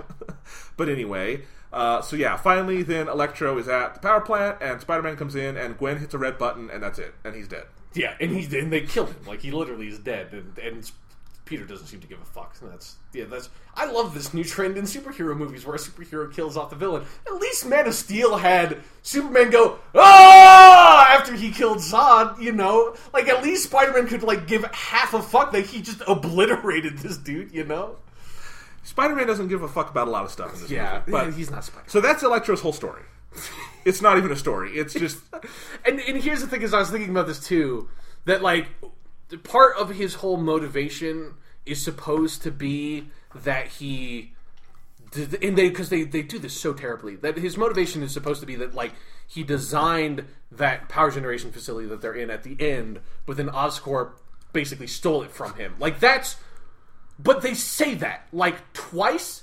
And it's like, you know what would be what you need to do if that's going to be your character motivation? You know what would have been a better start to your fucking movie rather than fucking around with this subplot that does nothing for the whole movie? Maybe the start is you have a flashback scene that shows Max Dillon getting fucked over by Oscorp so we can feel sympathetic for him, instead of just, like, having BJ Novak tell us, yeah, I stole your plans, ha ha ha, that's not your facility. It's like... But that's a trend all over the movie, is that it's telling rather than showing. Yeah. They just tell us the character motivation, it's a stupid motivation, and then they move on. Yeah, and then even on top of that, you never get the sense that Max Dillon as a character is smart enough to design that facility. Like, he feels like he's a repairman, which is what he is, instead of being, you know, this, like, genius electrical engineer who devises this, like, new form of transformer or whatever the fuck he does to make this new power facility. I know the world is an unfair place, but if he actually designed that, he would have a better job. Yeah, like, he could go do other shit. Like, he would not be the dude that Alistair Smythe then tells, like, go repair the cables in the open vat of electric eels room that we just have in the back, you know? Oh, God. It's all plot holes. But speaking of telling versus showing, let's talk about Harry Osborn. All right, let's talk about that. Because it's a perfect example of that. Norman Osborn's one scene in the movie where they got Chris Cooper in the worst death makeup, and Harry comes in, and this is... It's like exposition the scene, their conversation together. It's like, you are my son, and I am dying. I am your son, and you send me away to a boarding school. It's like, you have this disease, and here's the stuff to fix it. It's like, I hate you, but I'm going to do this anyways. It's like, okay, end scene. It's like, great. Let's just yell our backstories and character motivations at each other. Okay. Exactly. So again, so we're not seeing any of the backstory. They just tell us it. And then we're done. And then Norman Osborn's dead. We cart him off. It's like, it feels like the only reason Norman Osborn is in this movie at all is because they didn't set up Harry in the first movie, so they need to have a quick scene which just tells us who this Harry Osborn is. And then he just dies. And, alright. And so, in the Harry Osborn plot, we get into problems much bigger than anything with Electro. Because we start with this issue of telling versus showing. We're told these things about Harry. We set him up in the most cursory of ways, just totally perfunctory. But then the most baffling stuff in this movie to me comes when Peter comes by, and apparently they're friends. Yeah. But all we are told is just they say they're friends. They have no chemistry together. Yeah. There's no way they're friends because Peter made multiple trips to Oscorp in the last movie. Yeah, and didn't say anything. Yeah. Like, how the fuck? It would have been so easy to set Harry Osborn up in the first movie. Like, I don't think this is a good way to use Harry Osborn. This character has no resemblance of Harry Osborn from the comics. But, like, you still need to fucking set him up. Like, you can't just put this character and be like, hey, we're best childhood friends from when, like, we were friends when we were, like, 9 years old. And it's like, that's not... And it's so... How would you wouldn't even be able to recognize each other. You wouldn't be friends anymore so this is where, yes, so this is where we get into the bigger problems. Is where we're told something, and then what we actually see in the movie contradicts it utterly. Yeah, like if anybody who has a logical reasoning mind just immediately deconstructs what the movie tells you, is just like, that makes no fucking sense. Like, this is just stupid. Yeah, but I mean, even on a more basic level, just look at Andrew Garfield and Dane DeHaan in one of their bad scenes together and tell me, do they look at all like people who are friends? No. Let alone, I mean, people who have ever met each other. I mean, they just... Yeah, it's like they're from completely different worlds. And I get, like, that's how it is in the comics, too, but it's like, the comics kind of explains it, and Peter has a relationship with Harry and his family. It's like, makes sense. It's like... How did Peter Parker, this dude who's, this kid from Queens whose family is incredibly poor, which doesn't make any sense because his family in this movie is like fucking top geneticists and like all that nonsense, but whatever. His family doesn't have like any money.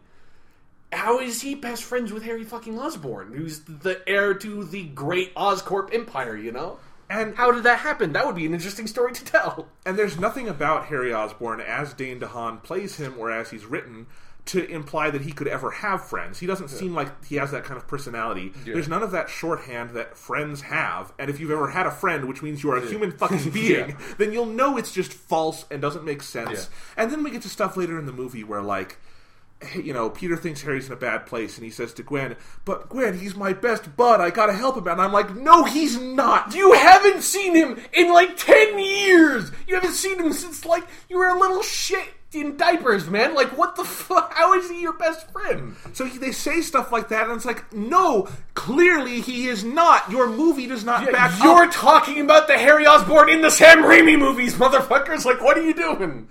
God, I mean, just compare this to how Harry Osborn was not necessarily well used in Spider-Man 3, but their friendship actually had a weight to that movie, and it's a good spine to that movie, and it follows through. So Spider-Man 3 has a similar problem to Electro in this movie, where they introduce Harry as the Hobgoblin in the first, one of the first scenes, and then he's kind of gone until the last scene as Hobgoblin. But Harry has a presence, and he's a spine to that movie. Yeah. Spider-Man 3 is vastly better structured than this. Oh, God, yes. Spider-Man 3 is Citizen Kane compared to this. It basically is. It's just like, the problems with Amazing Spider-Man 2 are like, if the most hyperbolic criticisms of Spider-Man 3 were actually true about a movie, I know. I mean, we'll talk about that later in the comparisons, but it's like, God.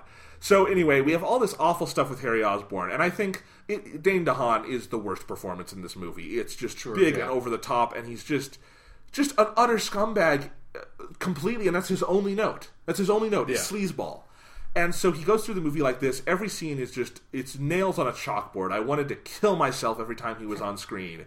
And he just kind of goes in circles, and he's mad. And his one motivation, this is where we get into, again, stupid character motivations. Is he's dying, and he wants Spider-Man's blood. That's it. Yeah. That's it. That's his whole movie. And there's so much wrong. There's so much wrong with that character motivation. The biggest one, the one that baffled me the whole time, was just like, Norman Osborn just died, and he looked like he was like 50 or 60 years old. Yes. You were like 20. Dude, you've got like 30 years. What's the big fucking deal? Like, there are tons of people on the planet that are in like this exact same situation you are in. This is not that special or unique. It's like if someone found out they had the marker for Huntington's disease and decided they had to kill the president. Exactly. It is like, I'm going to like kill the president and drink his blood because that's the only thing that can save my life. It's like, what? Because the president doesn't have Huntington's disease. So it doesn't, like, dude, you have like 30 years. You are the head of like the most powerful genetics research facility in the entire world. Your father has been working on this problem for his entire life and has given you all of his research. You'll just be able to fix it. You'll be able to fucking fix it. It's not that big a deal. Like, you will be able to solve this thing. You don't need to go fucking insane like you're going to die tomorrow. It's like, if you want to do that, you need, like, one scene, which is, like, a doctor coming in and telling him, it's like, oh, this disease affects different people differently. I'm sorry, Harry, you're dying at an accelerated rate, like you could die a month from now or something. That would be still stretching the realms of plausibility. But you need to do something, because the audience is just going to assume he has the same disease. That means he'll probably die about the same point in his life, which means he's fucking fine. Like, it would mean he had a full and happy, like, 80-year-old life. Exactly. Like, it's not it's not crazy. Like, there's no reason for him to freak the fuck out. And he freaks the fuck out for this whole movie. And then, even then, so he freaks the fuck out. It's weird. But also, all the scenes between him and Peter are so strange because in between the movies, Peter is now with the Daily Bugle, but it's just like this weird little they illusion. like just mention it. And it's so cursory, but it's also everything in Harry's subplot hinges on it. Yeah. Because he has to get Peter to go find Spider-Man, and then, Spider-Man comes by. Because you took a picture of this person so you can find him. And the other weird thing was, like, half of that scene, it felt like the dialogue implied that Harry really knew that Peter was Spider-Man, which would not be hard to figure out, in all honesty, especially if you're the head of Oscorp. Again, it's a point I made last week talking about Tobey Maguire versus Andrew Garfield, is you would never look at Tobey Maguire and say he's Spider-Man. Yeah. You would look at Andrew Garfield and be like, he's tall, he's handsome, he's cool, he's probably Spider-Man. And, like, all the, like, shit he's done, like, with, like, in the first movie where, like, when he's bullied, he, like, breaks the fucking backboard and all that shit. Yeah. He's obviously Spider-Man. Like, especially, again, if you're the head of Oscorp and you have, like, security footage of Peter sneaking in and all this nonsense and going into the spider room, which, of course, there'd be footage of that. Well, and there's been a lot of discussion online. There was that big scene in all the trailers where Harry was like, Oscorp has had you under surveillance. Yeah. And there's been a lot of discussion online about why was that cut out. Well, the answer is there are always sceens in trailers that are cut out. Yeah. But it does seem to indicate... like there's especially a lot with these movies. Yes. Like, Amazing Spider-Man 1 had all of, like, or almost all of, like, that parent shit cut out to be stuffed into this movie. Which is what a fantastic decision that was. Yeah. And so Amazing Spider-Man 1 and 2 get to feel unfinished. Yeah. It's the biggest flaw with Amazing Spider-Man 1 is that they just, like, so many plots of that movie just feel like characters just disappear and, like, plots go nowhere. But at least that movie still has, like, a core plot that still goes somewhere. Well, but anyway, the whole thing with that cutout material in this movie with Harry and Peter is that scene without that stuff in there plays as just... like it makes no sense. Yeah, instead of being just ambiguous, which I think is what they were going for, but it's not ambiguous, it's nonsensical. Yeah. Yeah, definitely. So then it's so weird because Spider-Man says, Harry, I'm sorry, I can't give you my blood, and even his motivations don't make total sense. For really no justified reason, because Peter, because this is like the one thing, weirdly enough, the only thing that the entire Richard Parker parent thing does to the, like, anything else in the movie is that it provides an explanation for why the Spider-Venom turns Harry into a Green Goblin-like creature at the end of the movie, because Peter is the chosen one. Because Richard Parker designed the serum to only work on him or his direct heirs for whatever reason. Because there's a ton of stuff that Richard Parker did. So in case I die, a lot of people can die too. But anyways, so he did. But that happens after Peter refuses to give Harry his blood. So Peter has no idea that allowing Harry to get the spider venom would seriously fuck him up. For all Peter knows, it would make him another Spider-Man, basically. But you could totally, if you had, like, written some scenes and shit that talked about this, you could totally make up a reasonable justification for why Spider-Man would refuse to help Harry on the grounds of, like, I don't know what this blood is going to do. Like me becoming Spider-Man was a 1 in a million chance. This will probably kill you. I can't do this. Like, you still got, like, 30 years to live to figure this out with, like, the most powerful genetics corporation at your back, Harry. You could probably figure out another fucking thing to do this, so I'm not going to just give you my poison spider blood right now. But they didn't have any of that. So instead, it's just Harry's like, I can't give him... Or Peter's like, I can't give him my blood, but he's my best friend. So I'm just going to go over there and tell him that I can't give him my blood. And then I'm just going to leave. And it's like, well, that's great. Great. You've solved everything for no satisfactory explained reason. You've just done all this shit that just to make Harry... Again, it just feels like it's done to make Harry a villain by the end of the movie. Yes. Without coming up with any reason for it to happen. Right. So at that point, he goes insane, and then Oscorp screws him over, because that's what Oscorp does. There's no motivation for it. Yeah. And then he goes and frees... somehow, he breaks into Ravencroft with one gun. Yeah, apparently, he is a fucking, ninja. Yeah, agent of S.H.I.E.L.D. or something, because he, goes up to these two trained guards of this fucking psychological facility or whatever that is owned by Oscorp and used for crazy genetic experiments. So these guys are probably pretty good security guards that you would want to hire, and he's able to, disarm both of them, steal their fucking taser and stun them. It's like, how the fuck did Harry Osborn just do that? But, whatever. He needs to be able to get into the facility, again, without any satisfactorily explained reason. You need this to happen. Like, this is the whole, like, structure of the movie until you get to the very end. It's just like, feels like they just want to get to the point where Harry Osborn kills Gwen Stacy, because that's kind of a thing that happened in the comics. At least Gwen Stacy died in the comics. So to get to that point, you have to move all of these pieces into all these places, but you didn't bother to create a fucking plot that does it, so you just have it happen to get to that point. It's like what you said, like the movie just spins its wheels. That's exactly what it is. It just spins its wheels, moving through obligatory plot points without establishing any character development, any character motivation, without establishing plot points that make sense just to arrive at the end of the movie. Which, hey, guess what? If you do that, that makes the death of Gwen Stacy seem completely perfunctory and non-affecting in any way whatsoever. And so you just waste it all. We'll get to that. Yeah. I have words for that. Yeah. But we'll get to it. Oh, I do. Oh, we both do, I think. I think we're going to take some turns on this. Sure. All right.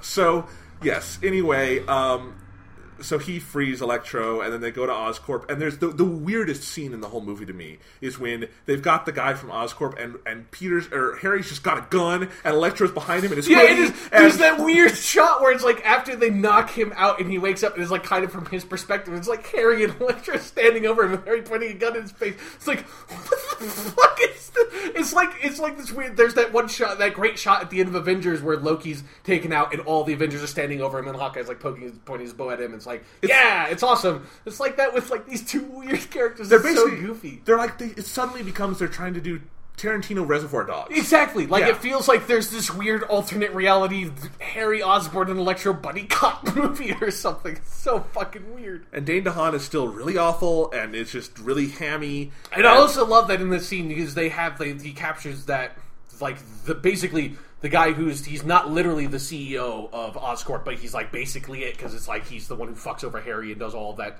shit for really no satisfactorily explained reason. Like Harry finds out about the stuff that the Oscorp is doing. He's like, well, we're just going to kick you out instead of just like killing him or capturing him or like disabling him or doing something else. It doesn't really make sense. So I have that guy. But so Harry gets the gun and then tells him, take me to the secret bunker or whatever where the spider venom is.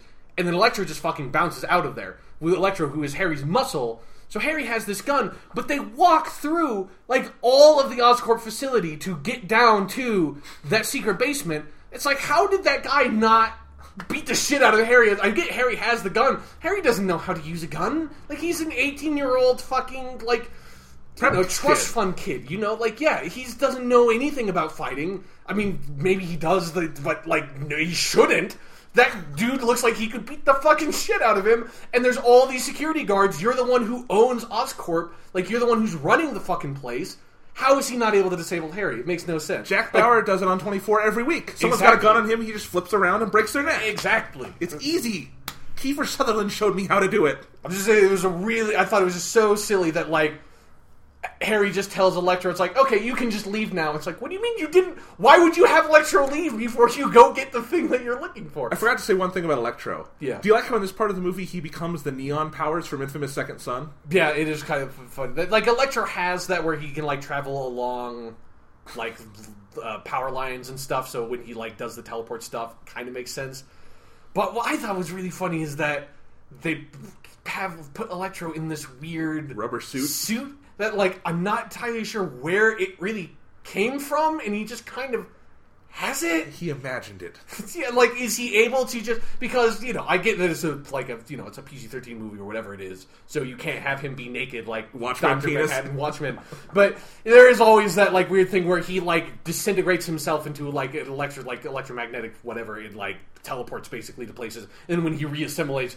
He just has his clothes. It's like, is he able to just generate electric clothes? It's like, because again, that suit is not explained where he gets that from. Maybe it's like in the most recent episode of Doctor Who where the Doctor was projecting clothes telepathically. Yeah, exactly. Maybe that's what he does. Okay. Yeah. Anyway. Hard light clothes or something. So then they get to that stupid bunker, and the Green Goblin costume is just there for him. And he takes the venom. No, not. Oh god. Well, no, I'll talk about this later with all the other shit. The Sinister Six suit. That's so stupid. So stupid. But anyway, so everything. I dread the Sinister Six thing with how. Oh god. But then, so basically, it's like just add water superhero kit. He just puts the blood inside him, he gets on the glider, and he's evil now. Yeah. And then he's got one more scene in the entire fucking movie. Yeah, which is the end. So they like... So he is what we will just refer to as the Green Goblin. But he's not the Green Goblin. For all of one scene yes. in the entire movie. And that scene is... And I want to kind of hold off on getting to the end of all of these plots until we get to the point where they link, but it's so stupid how he just comes in, you're Peter Parker, I'm going to kill Gwen Stacy, fight, she's dead. Yeah. That's it. And it's not hard for Peter to beat the Green Goblin. He's a fucking weakling compared to Spider-Man. Yeah. So it's not a challenge. It is just like, they're... Everything about it is stupid. Yeah, it's a complete waste of the character. And then he turns to the camera and says, hey everyone, Sinister Six coming in 2 years or whatever. It's just an advertisement for the next movie. That's what his scenes at the end are. Yeah. Let's flash back a little bit. Okay. Next subplot to talk about is... the third plot in the movie. Let's talk about Richard Parker a little bit. Okay, I want to end with Peter and Gwen. Okay, that makes sense, because that leads into that stuff. All right. So Richard Parker, what is, for me...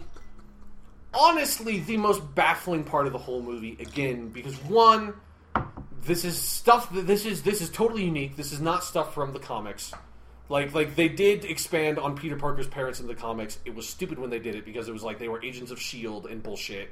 It was dumb. And eventually they come back as life model decoys, and then they die as life model decoys. It's all nonsense. The parent stuff in Spider-Man has always been really bad. There has never been a single good story that utilized like heavily the parent stuff. There are good stories that happen when the parents are back as life model decoys, but they have nothing to do with the parents. So it's like you are treading shit ground, you are up shit creek with the storyline because there's nothing good. No Spider-Man writer in fucking 50 years has found a good Peter Parker parent story. So you fucked up. You fucked up already, basically, by putting this into the movie with the Spider-Man movie. But on top of that, it is so useless. It is one of the most useless subplots I've ever seen in a whole movie because it has nothing to do with Gwen Stacy. It has nothing to do with Electro. The only thing it has to do with Harry Osborn is that Richard Parker worked for Oscorp. And that's it. And that's like, and I guess he designed the serum, but it's like Harry Osborn never interacts with like the Richard Parker stuff like really in any way other than he gets affected by this one plot point they drop. That is, they spend like 45 minutes of the movie to drop this one plot point that is a dumb plot point that Peter Parker is the only person who can be Spider-Man. That's it. They spend like they waste the opening of the movie to set up that one plot point. Like the opening of your movie, which is hugely important. Like what did Captain America 2 do with its opening? It established like Steve Rogers again. It set up the relationship with Falcon, and then it sent him off to a cool action scene. That's the first thing that happens in Captain America 2. The first thing that happens in Amazing Spider-Man 2 is you have like a 10-minute sequence of Richard Parker and Mary Parker going on a plane and fighting on this plane, doing this really like cliche sort of James Bondy action scene that then amounts to nothing for the entire movie. Yes. It's terrible. It's just such a waste. When you call a movie economic and how it uses its time, it's like the exact opposite of that. It's uneconomic. It's uneconomic in the most unimaginable degree. And again, on just a filmmaking level, all the stuff with Peter looking for the secrets of his parents, it's so poorly done because it comes out of nowhere. Yeah. Like, they kind of drop that in Amazing Spider-Man 1, but you also get the totally sense... do. But you also get the sense what they're going for that movie is that he gets over it, he's past it. That he realizes it's not that important. It's not that important, but for some reason, just out of the blue, there's that scene where he's at home, and he's trying to go to sleep, and he can't, so he starts making the weird conspiracy wall. Yeah. And it's just with like this weird like music montage that does not fit with the tone of the scene at all. No. Like, what the fuck? So that's fucking terrible. Yeah. That's just stupid. And he gets all angsty about this. And then you have, to me, what is one of the worst scenes in the movie, because it takes two of your best actors and just strangles them to death. So you have Sally Field as Aunt May come in, who, God bless her heart, she's trying. Mm-hmm. She's trying so hard. And, I rewatched Amazing Spider-Man 1, and I think she's good in that. She's good at that part. She's not in it a whole lot, but she's good when she is. Yeah, like there's those scenes, like there's that really good scene at the end of Amazing Spider-Man 1 where he brings the eggs. Yeah. And it's just this nice silent exchange. But here, before this scene I'm talking about, there's a bunch of really annoying Aunt May scenes with him and Peter, where Peter is just an ass to her, and he's just mouthing off, and it's supposed to be cute and flippant, but it's not. It's just, he's being a dick, and she's being stupid, and she doesn't. It's just dumb. And then we get to this scene where he's trying to ask her about his dad, and she goes on this whole rant out of fucking nowhere about how she's his mother, so he doesn't get to know about his parents. Yeah, it was just like, what? When you break that apart, it's horrible. It's like, what are you saying? Like, why are you saying this? Like, and then what? And then poor Andrew Garfield has to be like, I'm sorry, Aunt May, I really do, I love you, and it's like this really overbearing thing. Yeah. And he finally gets her to fess up, and then what she fesses up isn't all that bad anyway. Yeah, it is something that's just obviously not true, which is that she tells him that Richard Parker was like a traitor to the United States government or whatever, and like stole all the money and all this nonsense, which Peter basically like just knows isn't true based on all the stuff he's learned about his father. But he and, like Dr. it. Connors in the first movie. Yeah, he basically is like, god damn it, I'm going to be really angsty about this, because that is what this subplot does. All it provides consistently is just an excuse for Peter Parker to be angsty in these scenes. Just to try to make you feel sympathetic for him, but not for any good reason. Exactly. So this is what I wanted to go with on Peter's story, because this subplot is basically all Peter Parker has to do outside of Gwen Stacy. Yeah, and fighting people. And what's so weird is that, so in these isolated scenes dealing with Richard Parker, he's angsty and sad about it, but then he'll jump to a scene with Gwen, and he's fine, like it never happened. Mm-hmm. Or he'll jump to a scene where he's Spider-Man, and it hasn't happened. And it's like, so they're like, oh yeah, you know what? In most movies, Spider-Man, he's kind of sad because his life is hard. We're not making it look like his life is hard. We're not showing him having any other responsibilities at all. Yeah. He's a fucking lazy bum in this movie. And so what are we going to have him do? Okay, he's going to be sad about his dad, but only in the scenes where we can fit it in. Yeah. You know what really fucking pisses me off? Is that he is all like... of this? Yeah, I mean all of this. But particularly about this is that he is like a million times more concerned about what happened to his father, who died when Peter was like 6. His father, he effectively barely even can remember. Than Uncle Ben, who died like a year ago. Yes. You know? It's like, what? Like, what about Uncle Ben? Who's like the person who, like, in an actual Spider-Man story, you are torn up the fuck about because who died because it's basically your fucking fault, and it kind of is in Amazing Spider-Man 1. They don't make it as, like, obviously his fault. I actually think they do. I think it's much more his fault in Amazing Spider-Man 1. It's not as powerful to me as, like, when he just steps out of the way of the burglar, but... But here's what I was going to say. The entire reason, in the Amazing Spider-Man 1 movie, the entire reason Uncle Ben goes out at night is because Peter is being a little fucking brat. That's the entire justification. Sure, but, like, it's not like it's Peter's been, like, using... I mean, it's all... Because he's a fuck-up Spider-Man in so many ways. But it's not like, in actual Spider-Man, the whole point is that Peter's using his powers for selfish gains, which he is not really doing that. I mean, he kind of is with the bully, but it's like, he's specifically doing it to get money. He's doing the whole wrestler thing, and he's getting his money, and he's using his power to, like, have, like, a power trip with it. And then, but then when he gets kind of dicked over, the fact that he has been abusing his powers and allowing his power to corrupt him means that when he gets dicked over, now he's no longer capable of doing the right thing. And I think, just like symbolically speaking, him stepping out of the way of the burglar and the burglar just walking past him, and like Spider-Man standing there, he's in a position where it's like, I can just physically stop this person and I'm just going to let them go, is so much more powerful than like, oh, I saw this guy robbing a cash register and I'm not going to say anything. Okay, and then when the guy runs out of the place, I'm just going to start walking away. And the dude's going to tell him, instead of, why didn't you stop him? It's like, why aren't you going after him? It's like, those are two completely different things. So right. they fuck it up. They fuck it up. Like, I agree they fuck it up. I'm just saying I think Peter comes across as more of a dick in Amazing Spider-Man 1. Yeah, in a shitty way. In a non-constructive way. Because, again, and that's part of the thing about this movie, is that this movie had an opportunity to fix that flaw in the first movie by building off of that and showing him have guilt over what happened to Uncle Ben, instead of him just being generically angsty about what happened to his parents, something that really has nothing to do with him. Yes, exactly. So anyway, it's just a waste of a storyline. And then finally we get the stupid thing where he's got the coins in the calculator and he goes and there's the train, and it's just so dumb. It's just like how many ways can you break this down of like where it makes no sense? So one, in the opening scene, like what Richard and Mary are trying to do the whole time is upload something to Roosevelt, and they say Roosevelt a whole lot, and they're trying to upload some file. And then when you get to this part of the movie, what happens is you find out what they did is they uploaded a like video log of that Richard Parker's making at the very beginning of the movie that kind of calls back to the opening of Amazing Spider-Man 1, where he basically says, he just says what happened. It doesn't, like, show at any point that, like, he put in evidence of, like, that this actually occurred. It's just him saying, Oscorp dicked me over, and I did all these things, I'm sorry. And it's like a 3-minute video file that's what they were uploading to Roosevelt. It's not like this critically important evidence that's like, we have to back this up somewhere, this is really important. Then on top of that, that's their last thing that they do, is they upload that to Roosevelt. And how do you get there? How do you access what, like, you spent your dying moments, like when your wife who has been shot, instead of you taking care of her, and she's like, no, Roosevelt, you have to upload it. Where did you upload it to? A secret underground lab in a rundown subway tunnel that's no longer used. That is a subway car that exists under the tracks. And how do you get there? You have like 5 subway tokens that you stuff inside of your calculator that you put inside your briefcase that you left in the basement of the Parker house.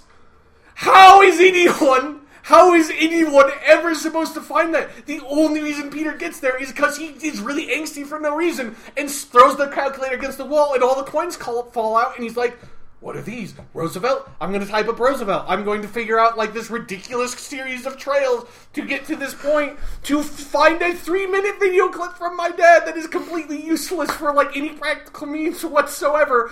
Why did they do that?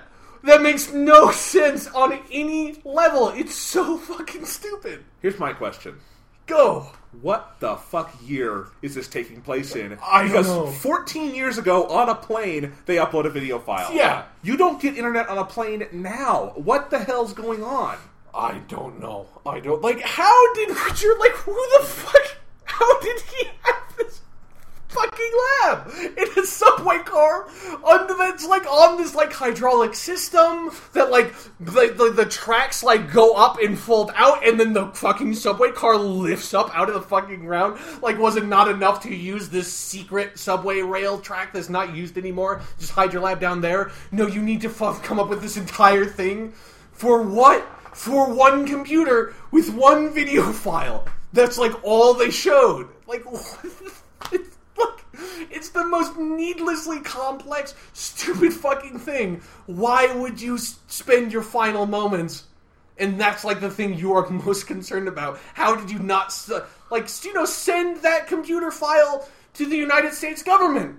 Send it to like 1 billion of different places and leave like a trail that you know that like your family can follow. Not this weird thing that it's like the only reason. Like, this guy Richard Parker must have been really egotistical because the only way that Peter would ever find out how to get to that fucking subway computer is if Peter is just so consumed by angst over the loss of his parents that he just has to destroy everything they owned. Characters on Game of Thrones, when they find out information in an age without electricity, get the message out more effectively. There's a whole subplot in the first season of Game of Thrones more effective than this. It's so fucking stupid on every level, you know? It's like, good God, it makes no sense. And again, that's where the subplot ends. Yeah, that's it. That's where it goes. And so all of that it does is it does 2 things. It retcons this version of Spider-Man's origin that he's the only person who can become Spider-Man, and it provides a plot point, a reason, which you could have done this in so many different ways. It's not even funny that you could have done this in like 1 million different ways that did not require this much screen time. Just set up a reason that Harry taking the Spider-Venom turns him into Green Goblin. That's it. That's all. That's like all of what Peter Parker does in this whole fucking movie. Well, and here's the thing. That's what you spent the beginning of your movie on, was this ridiculous series of unbelievable events to deliver 2 perfunctory plot points that could have been, that one of them is just bad and another one could have been delivered in like 1 million different ways. You know where it could have been delivered? Where? The first movie. Yeah, exactly. The speculation when that first movie came out is that all this information was given in that movie. I'd read this entire story 2 years ago. Yeah. So what if it had been in there? Then when we get to this movie, he would have an automatic reason for not wanting to give his blood away. Yeah, exactly. All you would need to do is have like one fucking tiny little scene or part of a scene where you reiterate that information because Peter's thinking about it or something. Like, that's all you need to remind people that that's what happened. Gwen, hey, Peter, why don't you give him your blood? Hey, Peter, Gwen, don't you remember what I told you that the lizard told me in the last movie? I can't do it. If I give him, like, I'm the only people of the Parker bloodline. But that would have just been, oh my god. Like, that would have been so... It's stupid. But we can't talk about it yet because that's all an adaptation shit. But here's the thing. This movie is so bad that bad ideas seem better than it. You know what I mean? Yeah. It's like we came up with this shitty scene that's like still more useful and efficient than the actual scenes in the movie. All right. So, Sean, let's get into the cream of the shit crop. Right. Which is Harry... God, I see all the characters are so bland. I'm just mixing them up because who gives they're a fuck? so non-representative of their characters from the comics or like any version of Spider-Man. Yeah, of the characters from the PlayStation game from 20 years ago. That was a pretty good game. That was a really about good that game. I still have that game. It's good. If you ever want to borrow it. Anyway, yes. So Peter and Gwen, it's so weird how they pitch it in this movie. So because it's kind of tragic because. That was one of the best parts about Amazing Spider-Man 1. It's the best part. Yeah, you're probably right. Yeah, it was Peter and Gwen's relationship.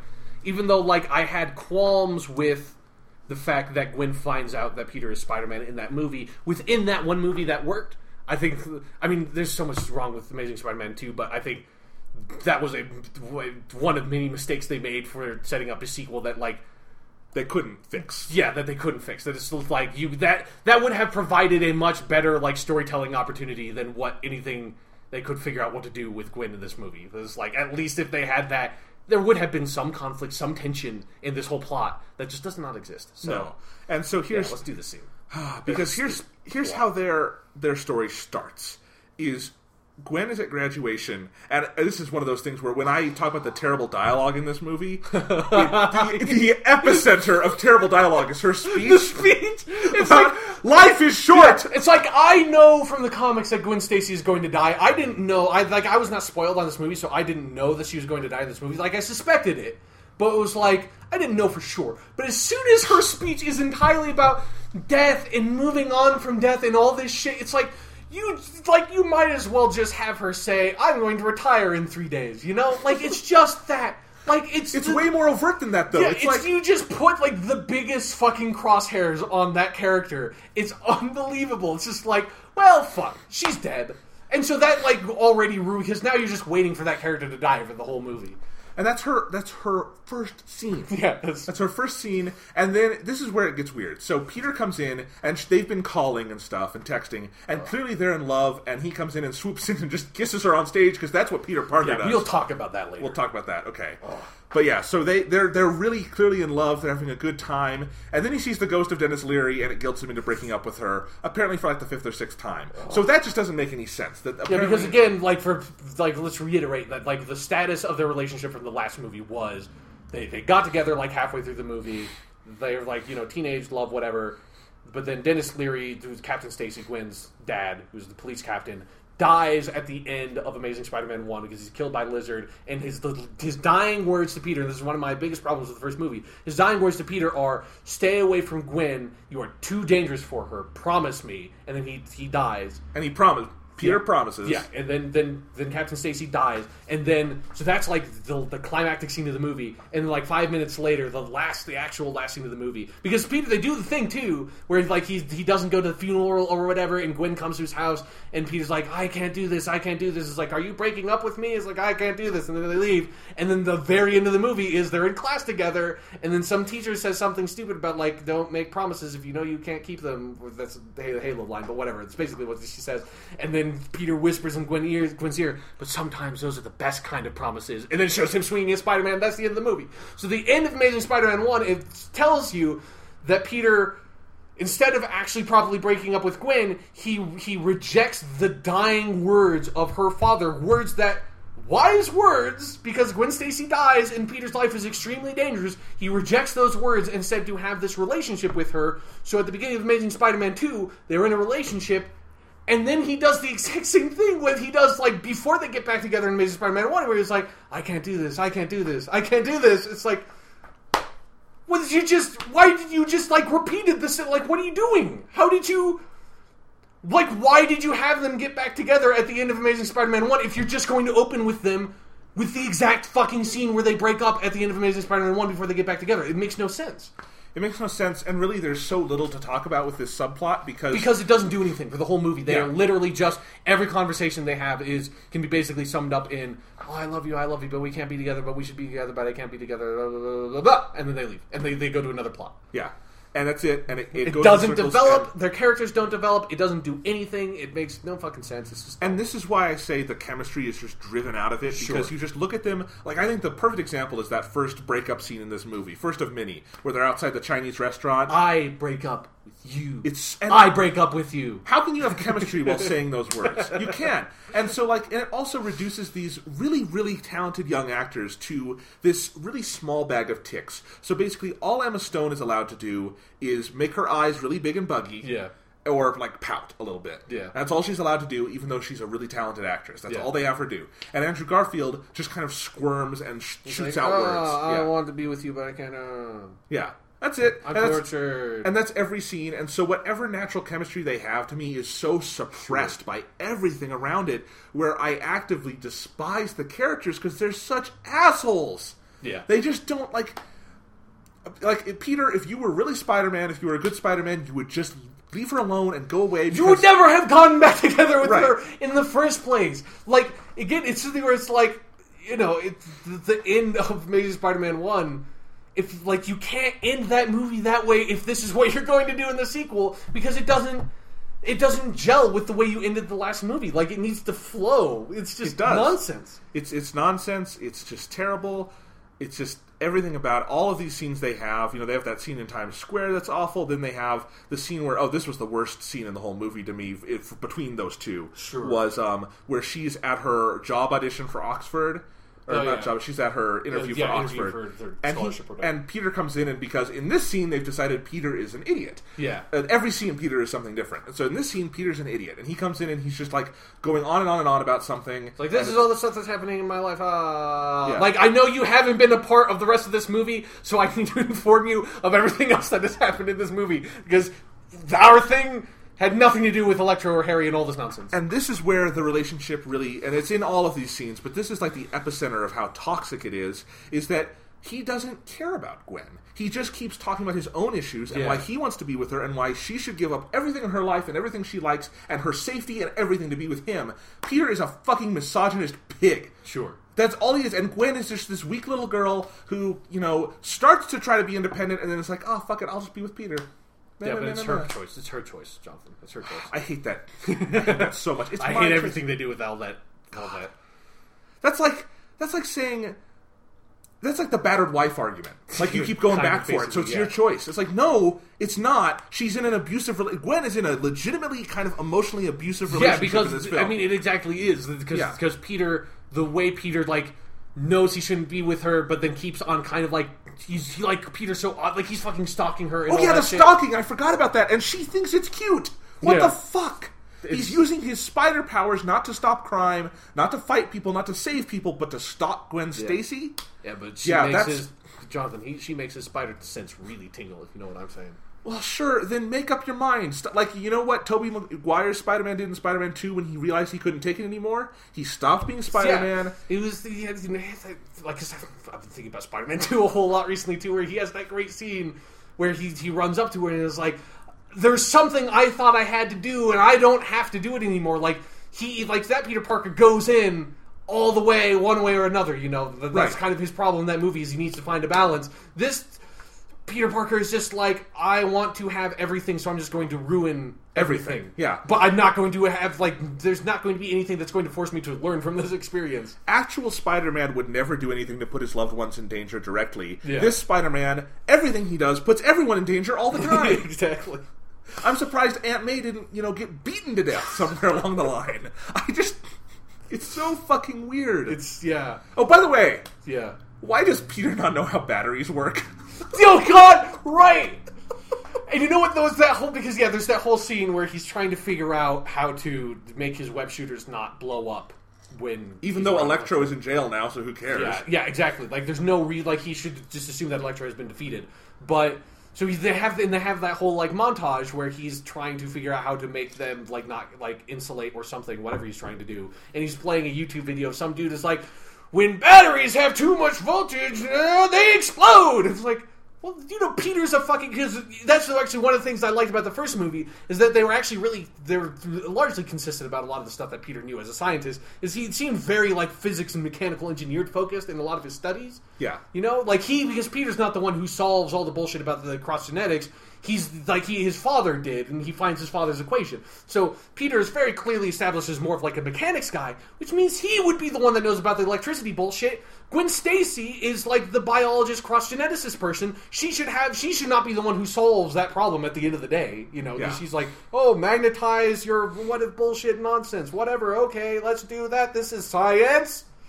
So stupid. And then, okay, so then I love at the end, where... Also, here, the one thing I was thinking about in that entire scene where he's watching the YouTube video in that montage is how great would it have been if he was watching the Bill Nye episode where Bill Nye talks about batteries. It's a good episode. Yeah. I had that on VHS tape, and it had some of those, like, play battery stuff. Yeah. Did you have that? Yeah. That was a cool kit. Yeah, exactly. Yeah. So...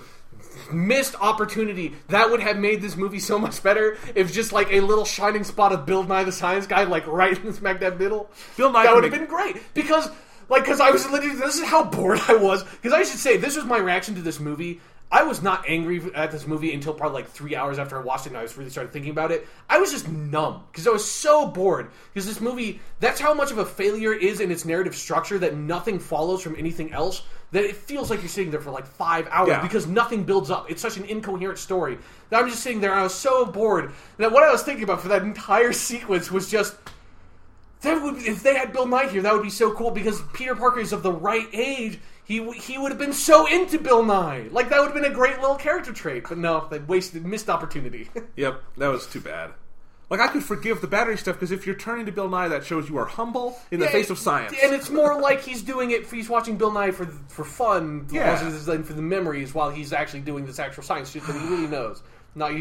And the thing I love about this whole battery thing is that he doesn't figure it out, so he just gives up. Yeah, exactly. And then Gwen just has to...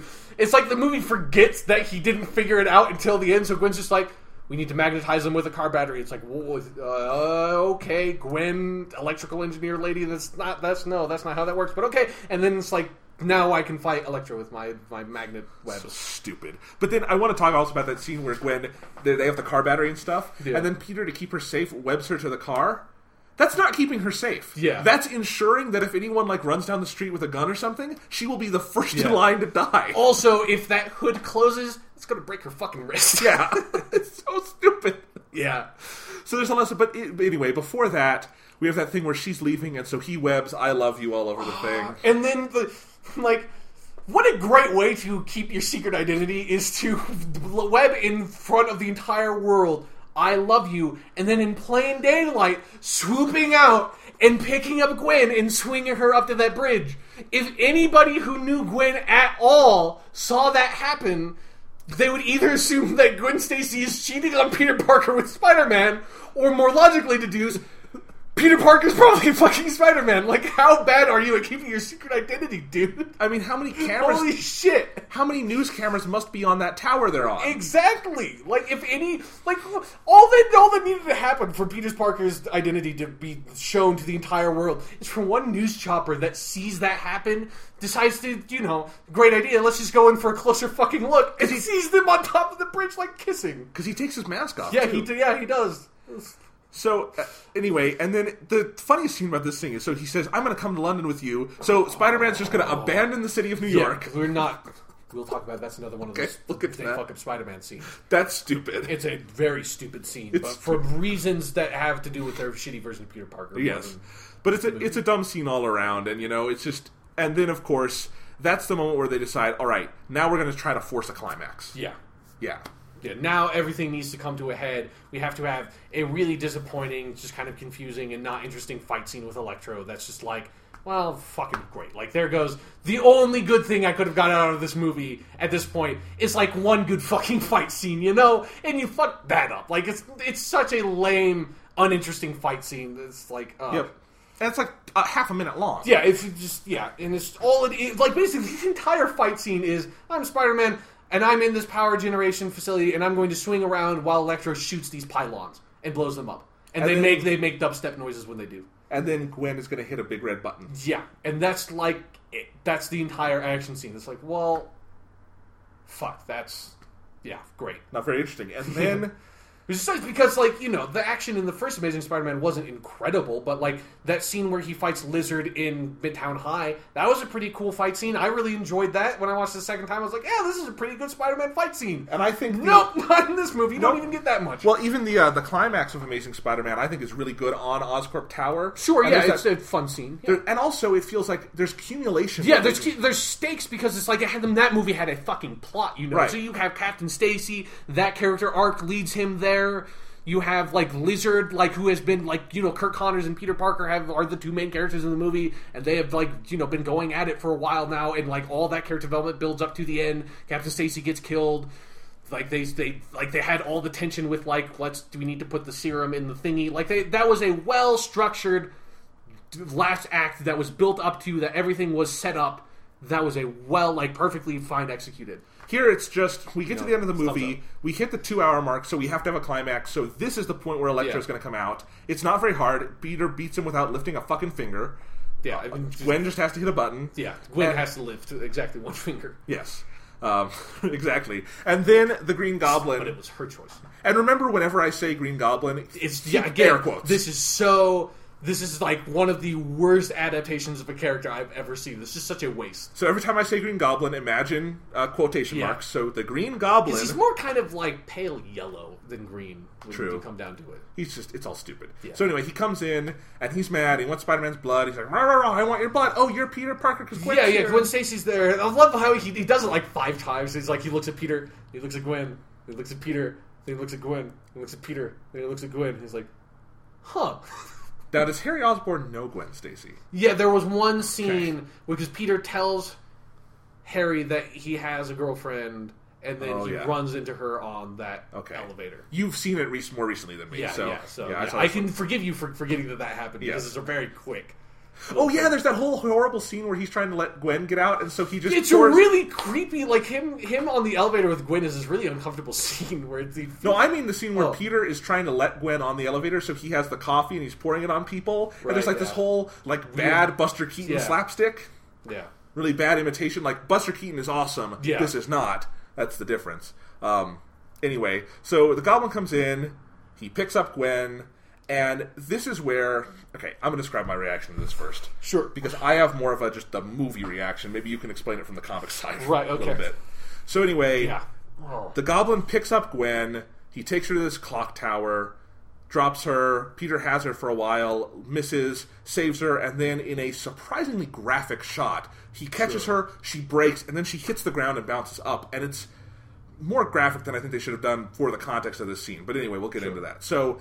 Basically what this is this scene exists. Gwen's death exists, and this whole scene is there, not to pay off on Green Goblin, not to pay off on anything Peter's been going through, not to pay off on anything Gwen's been going through. Because again, none of it is set up, nothing is built up for the rest of the movie to make this scene poignant or affecting in any way. No. So what we have is all of this, we have Gwen die in this moment because I think they looked at their movie and they said, oh God, literally nothing has happened. Yeah. No character development, no emotions have come out, the characters haven't changed, they haven't learned anything about themselves. So how can we make people leave this movie and have the illusion that there was meaning to it? Yeah, that's the illusion that there was a plot and that something happened in this movie. So something must have. So what's the best way to make this illusion of meaning? Let's brutally murder a young woman. Yeah.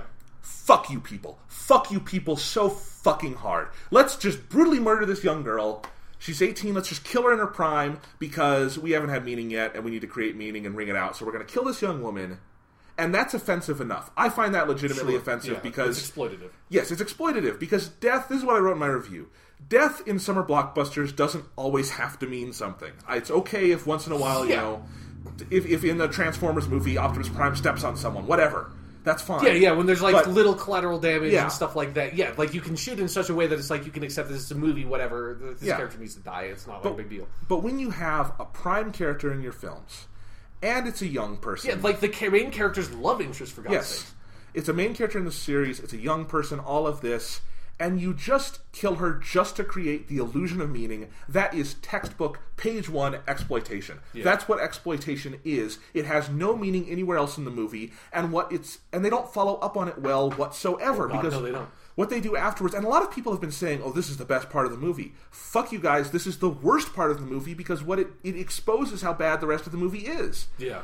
Because here's where it really gets to me, is you get through, so Gwen dies, I think it's, again, for how nothing a moment it is, I think it's too graphic on that level. Sure. Even though there's no blood, but it's still just the image is just like, it's there to hurt you like kicking a puppy. That's all it is we're kicking a puppy. So they kick the puppy, they kill Gwen, and then we've got 5 minutes left in the movie. It's also really important to note that Spider-Man defeats Green Goblin before Gwen dies. Yes. So he doesn't even get to have, like, you don't even get, like, a revenge motivation out of it. Like, you just get nothing. Like, nothing comes from that death. Yes. Go on. Nothing comes from it.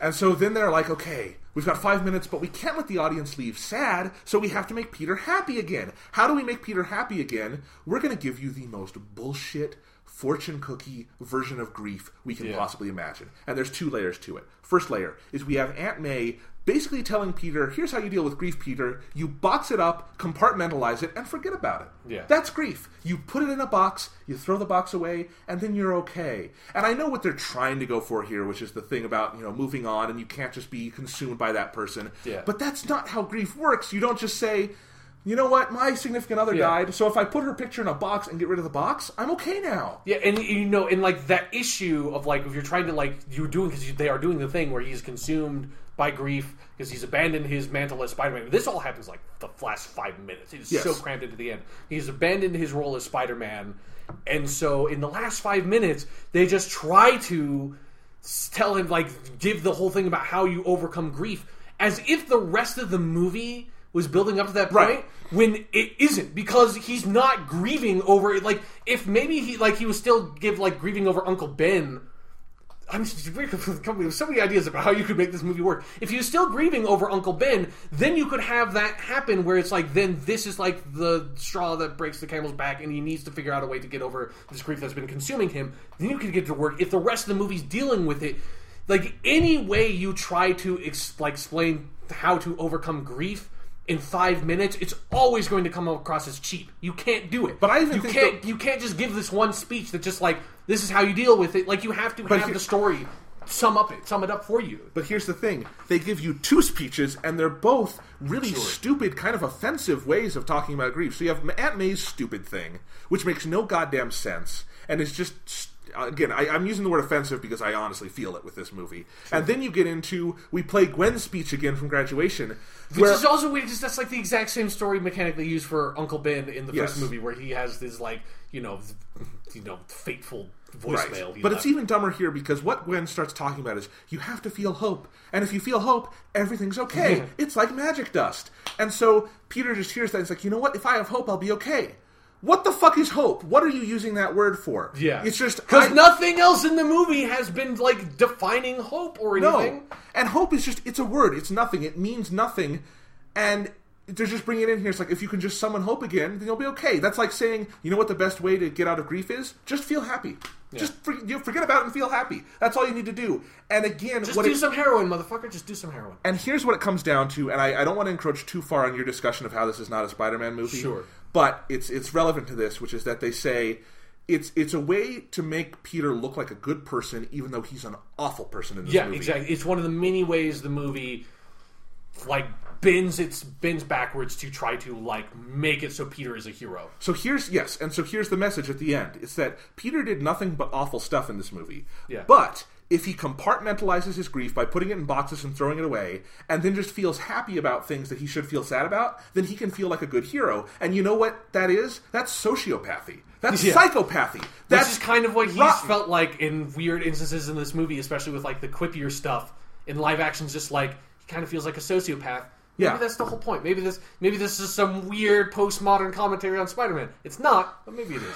So that's my reaction to Gwen's death. Sure. And as someone who's, been through losing people, and it's like a part of my life, fuck this movie, and just fuck that ending. And also, it's just is on my mind, because I've just known some people recently and some things in college and stuff of people Gwen's age, young women who have died tragically, and what a big impact that has on communities and families and stuff, and here it's just a plot point used to try to make the movie have weight. That is so sickening and gross to me. It's just gross. It's like rape scenes in movies where they just put rape in to kind of make the movie look edgy. It's like, God, you are taking and exploiting real world trauma just garbage. And it's just for awful. like no value whatsoever in the narrative, other than to try to make some sense of stake or emotional payout without having any understanding of actually doing that naturally. Yeah. So there are my 2 cents. Sure. Sean, your take on Gwen's death. Okay, so first I'm going to just I don't want to talk about the Spider-Man stuff right away, because I basically agree with everything you said, that it is it's just so poorly handled that it does feel exploitative, and just fuck them for doing it. But it is just as a narrative structure, which again, if you're trying to teach a class, or you're just curious on your own about how to create a story, how to structure a narrative in film or any other medium, this is one of the great examples of how not to do it. And this is one of if you're going to kill off a major character, this is exactly the wrong way to do it, because this movie, it shoves an entire movie's worth of character development. It shoves all the character development into the last 5 minutes, into his denouement, into that falling action section of the plot, where it's Gwen dies, Peter is stricken with grief, he abandons his role as Spider-Man, and then he takes it back up again. That happens in the last 5 minutes, and I ignore it, all the Spider-Man shit anywhere. That's ridiculous. You just shoved the two of the 3 most significant plot points, the only plot points, into your whole movie, into the denouement. That is not how you write a plot. You can't do that. You just can't do that. It doesn't work on any level. So again, just on a purely narrative level, the movie fails. It fails completely, and that's especially evident in its ending. But let's talk about the death of Gwen Stacy. So last podcast, I went into some detail into how that was when I was a kid and first read it. It's one of the most affecting storylines I've ever read. And then since I watched this movie, I reread those issues, the ones directly leading up to it, and then Amazing Spider-Man 120 and 121 where it happens. And it was it's still a really, really well done storyline. It's really well executed. And it's well executed for a number of different reasons, and it's tragic to me. It's so unfortunate that we had this opportunity with the first movie, that you have set up Spider-Man, you set up Gwen Stacy, and you set up...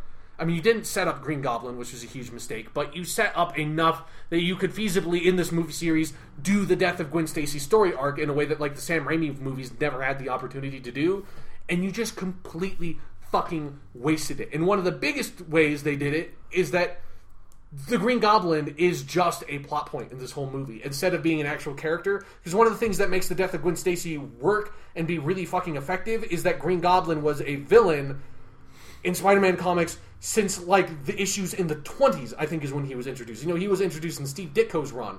And so, he was a villain that, he was basically Spider-Man's arch nemesis. And so there was all this tension building up throughout the whole series. And, and Harry Osborn and Peter's relationship was well established. Norman Osborn and Peter's relationship was well established. Spider-Man and Green Goblin's relationships were well established. And then Peter Parker and Gwen Stacy had a long relationship in the comics. They had been together for a very long time. And so when Green Goblin kills her, it is a huge moment, because all of those characters had been building up to that. And it's Green Goblin stepped over this line and he went too far, and it's a really brutally impactful moment for all those reasons, because it's so properly built up to. It built up to over, basically a decade, And so to try to do that in one movie where none of it has been built up, all you've done is establish Peter and Gwen's relationship in the first movie, and that's it. And then you spend your entire second movie spinning your wheels, developing nothing, to then just have Harry Osborn become the Green Goblin in the last 15 minutes and then kill Gwen. It's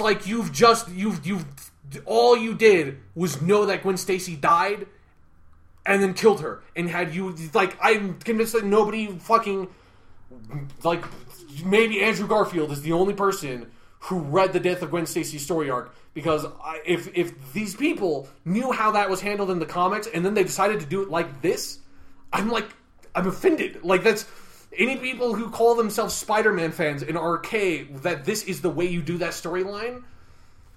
It's like, just go fuck yourself, because this is so wrong. And then also, like I said, why would you have Spider-Man defeat Green Goblin before Gwen dies? Because, like, that's the whole thing, is that after that happens, Peter goes fucking mental. Because Green Goblin drops her off the bridge, Spidey goes down, webs her foot, and then again, one of the most tragic things is that him webbing her foot causes the whiplash effect that snaps her neck. And Spider-Man doesn't realize that's what happened, because Green Goblin says this line that is like, anyone who fell from that height would die. Like, she died before she hit the ground. But he doesn't, like, Peter's obviously not aware that his action is what directly caused her death.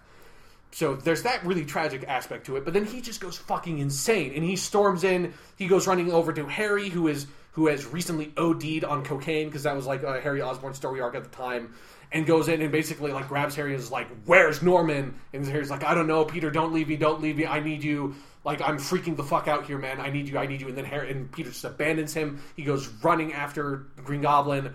They get in a brutal fucking fight, and then basically the end of the Sam Raimi movie happens, where Green Goblin impales himself on his own glider, and Green Goblin dies. And it's like this whirlwind of emotion that could only happen if Gwen Stacy dies. Like, you need that as this critical mass to just have everything go fucking crazy, and it's a really emotional, powerful storyline because of it. In this, it's just like nothing. Like, all they gain out of Gwen Stacy dying is to give Peter a reason to stop being Spider-Man, and then they have him be Spider-Man again in the same movie. So it's like, what the fuck is Amazing Spider-Man 3 going to be? It's probably going to be, he's going to start out as Spider-Man, and then he's going to be like, "Oh, Gwen Stacy died because of me. I'm going to stop being Spider-Man now." And just like retcon this ending the same way they did with the ending to Amazing Spider-Man 1. They're just going to be like, we're going to have this happy ending after all this sad shit happened, and then the next movie, we're going to go back to the sad shit. Because we need to actually deal with it to have a plot, because we didn't set up anything to deal with in a sequel. It's crazy. It's so ruined. They just ruined everything about it. So, you were talking about how the creators of this movie obviously just don't get that story, the Gwen Stacy story, if they read it at all. And what's so funny and ironic to me is that, the first Sam Raimi movie doesn't have Gwen Stacy in it. It doesn't have the love interest die, but it clearly understands the impact of that story more because it understands, well, we can use the frame of this because it's a really good frame, but we know we can't kill Mary Jane / Gwen here because we haven't built it up enough. Yeah. But we can have the threat, and we can still get Peter to that point. Yeah, and you can still have the fight scene with Green Goblin and have it be really impactful. Exactly. It's a better adaptation of that story, and it's not even that story. Exactly. Yeah, it definitely is. God, it's funny. I was just looking through my review because what you said, it's exactly what I wrote in my review. When Marvel Comics killed Gwen back in the 70s, it meant something because the Goblin was an established foe and Peter and Gwen had been thoroughly explored as a romantic unit. And the fallout lasted longer than 10 oppressively pandering minutes at the end of an awful movie. Here it means nothing except that The Amazing Spider-Man 2 has the utmost contempt for its viewers, and that angers me indeed. Yeah. So yes. Sorry, Gwen, you got fucked in this movie. Yeah. Sorry, every other character, you got fucked too.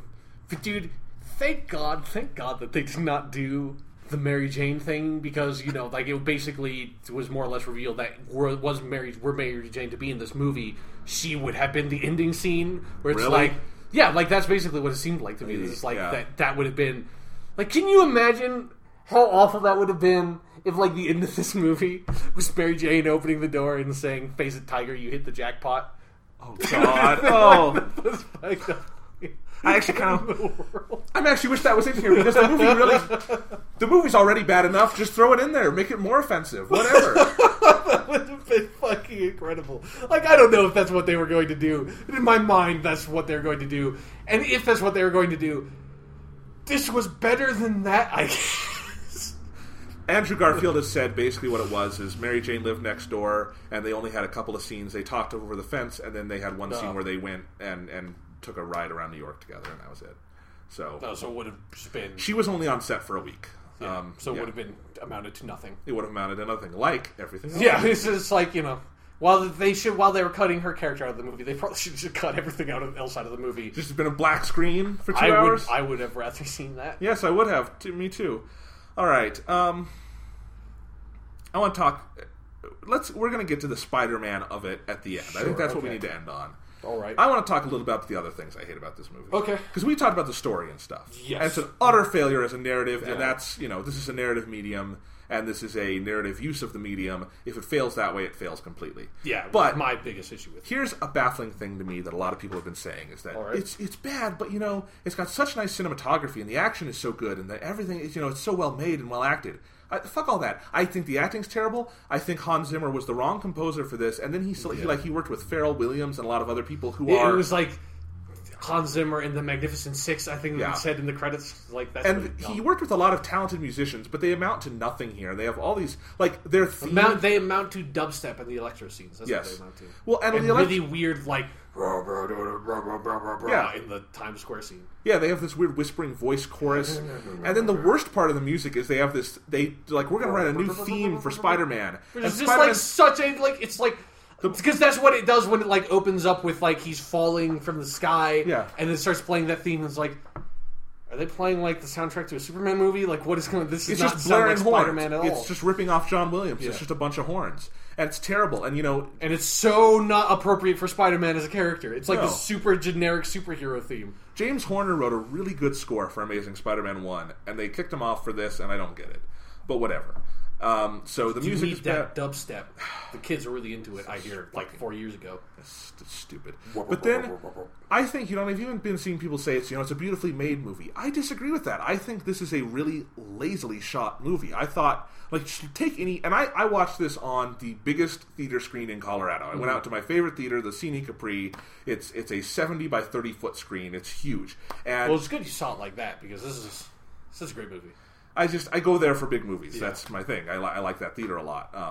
But anyway, so at that size, on that kind of screen, if a movie is well shot, it will hold up and you will see all of that, and it'll look better than ever. If a movie has any flaws, they're there too, and they're blown up. And to me, this movie has so much wasted space in every frame. It's the classic example to me of one of these movies where they shoot it in anamorphic widescreen because movies are shot that way when they're blockbusters, but none of us here have any idea how to shoot a movie like that. So it's just... Peter will be, off in the frame, and the rest of the frame will be just black or brown or something. A lot of movies are shot like this, but it's always aggravates me because it's a lazy, boring use of that frame. I think it's like that a lot. And then I think also in the way they shoot a lot of the Spider-Man action and swinging and stuff, it feels really constrained by the aspect ratio they've chosen, where everything is just kind of claustrophobic, and it's hard to tell for me what's going on. I just think it's really kind of a lot of people were saying that first scene in the movie where he's going through the streets and he's stopping Paul Giamatti. That's the best Spider-Man action scene ever. Stopping ridiculous Russian Paul Giamatti. Yes. You can't forget that. You can barely hear that he has a ridiculous Russian accent, but I heard it. I was paying attention. You can barely hear him at all. Yeah, because it feels like he's 50 yards away in every single shot. Yes. It's really funny. Anyway. What the fuck is Paul Giamatti in this movie? And this is what they were going to do with him. Why the fuck is he in this movie? He needed a paycheck. I don't know. Paul Apparently. Giamatti got E, It's just... No, there's nothing wrong with him. I just don't understand why they went to go get him. I know. It's stupid. But you could have gotten anyone to fucking play him. So anyway, I think the action was really choppy too. I think there's too many fast cuts. I think it's all kind of claustrophobic in the frame. I think there's a couple of interesting shots of how they show Peter webbing, but even then I think Sam Raimi did it infinitely better in his movies, in part because Spider-Man 2 and 3 are shot anamorphically, but they adapt to that more. They use horizontality more, where this is more behind Spider-Man as he webs through. Yeah. Well, that inevitably and they have that really weird shot in the beginning where it looks like he stuck a GoPro to his dick, and it's just looking up at his eyes. It's what is it? What are you trying to get out of this shot? It was like when they did the first person shit in the first movie. It was why? You don't know how to do this. This is what I was trying to build to, is that exactly what you just said there, is that everyone wants to praise, like, oh, Mark Webb knows how to shoot Spider-Man. Mark Webb doesn't know how to shoot anything in this movie because every scene is a different style. So, and within action scenes, every shot is just a different style. Like, here's going to be the GoPro Spider-Man shot, and here's going to be the behind POV Spider-Man shot, and here's going to be the first-person Spider-Man shot, and here's going to be the normal conventional shot, and here's going to be we're going to be really tight-framed, Michael Bay style, and cutting really fast. So every action scene to me, has no identity whatsoever. Like, whatever you think of Sam Raimi, those are Sam Raimi Spider-Man action scenes, and they are consistent through and through. Yeah, they have a voice. Style. Yeah. There's no voice to this. I don't know what to make of Mark Webb after this movie, because I don't know if I want to blame any single person on this film, because it's clearly such a studio mishmash. Yeah. But, you don't get to direct a movie like this and walk away from that. I'm sorry. I don't care how much I've liked some of his only 2 other movies are Amazing Spider-Man 1 and 500 Days of Summer. I like 500 Days of Summer a lot. I like Amazing Spider-Man 1, okay. This is a piece of shit and one of the worst movies I've ever seen, and a lot of that does go onto the direction, which is just, it's nothing, Yeah. And he can't get anything out of the actors, and he can't get anything out of the, music, and the effects are just kind of, they're nice, I guess, they're polished, but they don't do anything. So I just think on a technical side, too, the movie is just, everything about it is a failure to me. I don't like anything about this movie. There's one thing I like about this movie. Okay. It's a better Spider-Man costume than the last one. Okay, sure. I still don't think he looks like Spider-Man when I see him. Whenever I saw Spider-Man in the first movie, I was like, this kind of looks like Spider-Man. I still think there's slightly too much blue in the suit.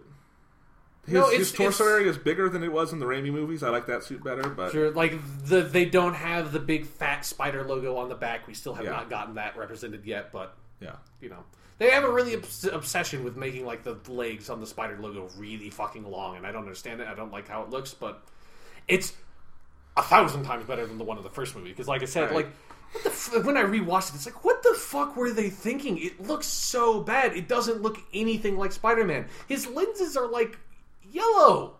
It's weird.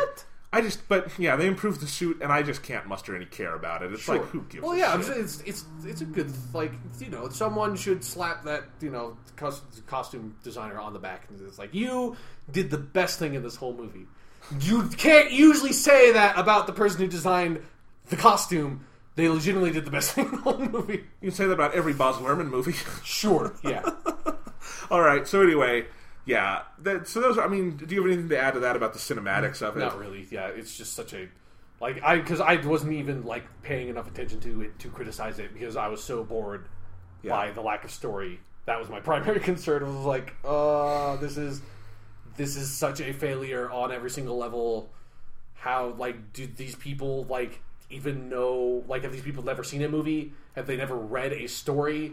Their parents never read them a fucking picture book when they were a kid? Because they clearly have no idea how you construct a story in any way. And I haven't stressed enough on this podcast how awkward and awful all the dialogue is, too. Sure. It sounds like someone who does not natively speak English and is...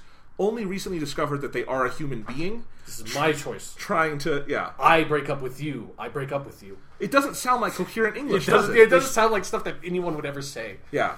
In any version of reality. Yeah. I don't need it to be realistic dialogue. I like Quentin Tarantino. No one talks like that. But I need it to sound like something that could come out of a human being's mouth. Nothing in this movie does. Yeah.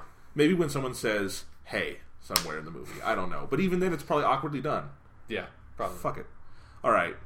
But as we said before, so it's just a bad movie fundamentally. Yeah, and I want to. And it's not just a bad movie. It is a failure of a movie. That is the word you have to use for it. It's a failure, not just a movie, but as a story. It fundamentally fails. Because again, we have spent basically this entire podcast or this entire section so far just talking about the different plots. And if you haven't seen the movie, we cannot stress enough that it's that's the movie. It's it's those 4 plots. And they have nothing to do with each other, and it just constantly intercuts between them. So it's there's nothing built up, there's nothing sustained, there's no core theme, there's no core message, there's no spine, there's no through line, there's nothing. There could have been different people playing the characters in all those different plots, and it would have made just as much sense, It would have been just as bad of a movie. Yep. I said it in my review as the film displays a startling, omnipresent lack of baseline narrative or cinematic competency in nearly every conceivable area. Yeah, exactly. It lacks any degree of competency. It is incompetent. It is completely in incompetent. every way you could imagine it. And then on top, and I want to stress that because we do not hate this movie because we are Spider-Man fans and feel it betrayed the character. That's part of it.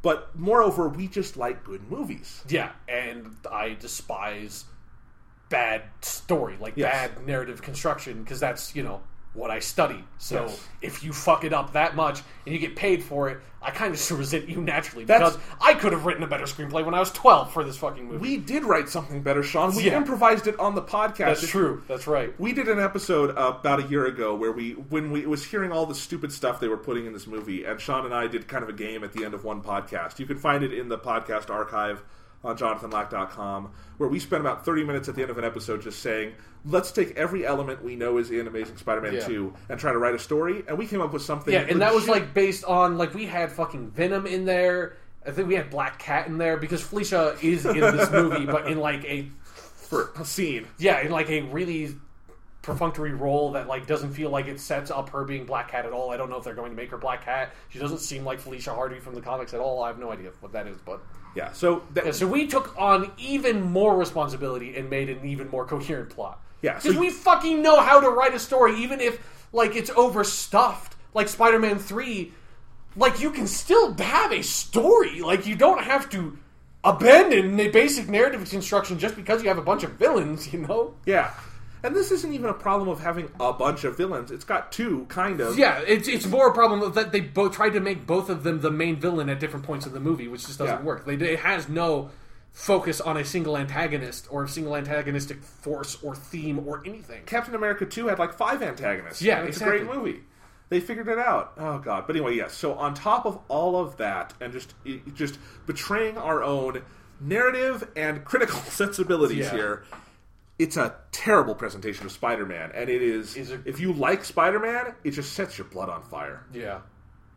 Why don't you take it away here, Sean? Okay, right. So, let's talk about how immediately this movie doesn't get Spider-Man. It makes a huge, critical fucking mistake. It breaks rule number 1 in Spider-Man's first appearance, and that is, he stops Alexi, Rhino, or whatever, with all that shit, and he's calling Gwen, and it seems like he's going to be late for his graduation, and Gwen's like, you need to get here, and she's like the valedictorian. It's like, where are you, Peter? Are those sirens? It's like, no, they're not sirens. I'm not doing dangerous shit. And it's like, okay, I'm not going to be concerned about the fact that you're clearly out being Spider-Man, and I'm your girlfriend, and we're not going to do anything about her being concerned about him constantly putting his life in danger.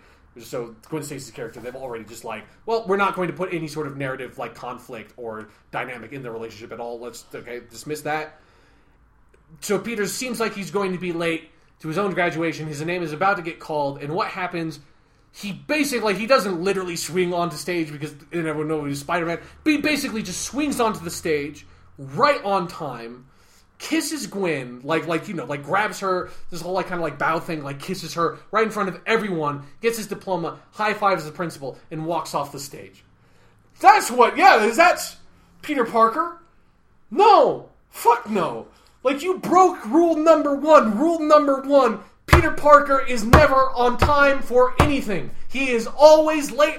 The dude was late to his fucking wedding. He is always late because he's out being fucking Spider-Man. The dude can never make it to anything, and he always lets people down because he's always taking on too much responsibility.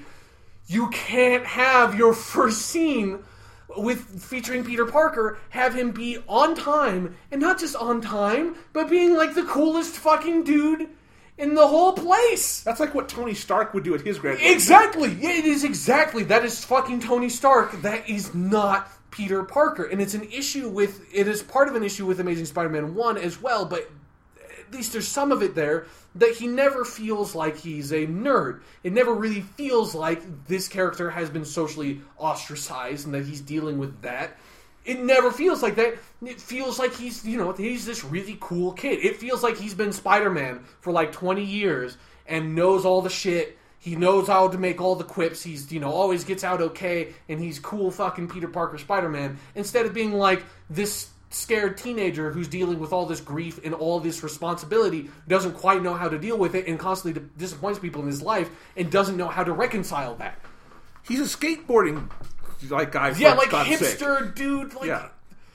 And I can't stress enough how important that is. Then how much you immediately drop the ball and just make me roll my eyes at that he makes it on time. He never. I stress again, the dude would be late to his own fucking funeral if he could. Like, he's always late to everything, especially when he's out doing Spider-Man shit. Here, you know what? You talked about the polar opposite things with Spider-Man 2. Exactly. The first scene of Spider-Man 2 is his being late for the pizza and getting fired. Exactly. It's the first scene. He's always late because this is a critical part of Peter Parker and Spider-Man as a character, is he has a trait that the comics refer to as the old Parker luck. And it's because everything goes wrong for him all the time. Sometimes it's not his fault. A lot of time it is. And that segues into what is the biggest thing this movie gets wrong. Just from basically, it's also a storytelling perspective, but it's also something that for Spider-Man is one of his most critical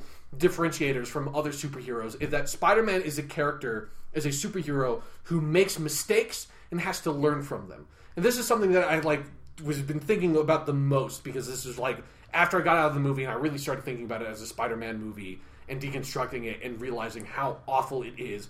And then I went and reread Amazing Fantasy 15, which is the original. That's where Spider-Man comes from. Is from that anthology series that he was then so popular he got his own book. That original origin story is really, really, really well done. Like, if you it's a little bit dated, but if you look at it and try to look at it as sort of like a folktale, because again, it was not created for Spider-Man to be a serialized character. It only became that way because he was so popular. So it's an original standalone story, and that's all it is. And what it is that Peter Parker is a socially ostracized young teenager in high school who's being bullied. He's into science, and everyone's bullying him except for his uncle and aunt who are there for him. There's no mention of his parents at all in the entire fucking issue. And that's the setup. And so you take that relatable character and then you show him getting access to these powers, but then he doesn't understand how to use the power. So what he uses the power for is to get a power trip, to exploit them for money, for his own personal gain, and use them selfishly because he's never had power and he doesn't know how to do it. And the fact that he's been abused for so much of his life by his peers means that he's obviously going to act out about it.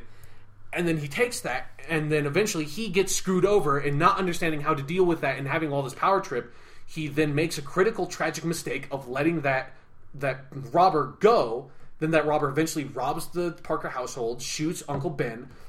Peter goes there, discovers Ben has been shot, chases down the person who did it, and then when he gets there, he discovers that the result of his tragic mistake was that the guy he let go is the one who killed Uncle Ben, and it is his fault. It is Peter's fault, the fact that he failed to understand that with great power comes responsibility, that he failed to understand how to use his power in a responsible and good fashion, that's what causes his uncle to die, and that is his mistake, and he has to learn from it. So at the end of the story, and this is something that I actually like better about the original origin that is not usually replicated, is that nobody tells Peter that with great power comes great responsibility. Uncle Ben never says that. That is in the last panel, that is the last narrative caption, ends with he walks in, this lone solitary figure walks into the darkness and contemplates the fact that with great power comes great responsibility. And Peter has to learn from his mistake and comes to that conclusion at the end. It is a classic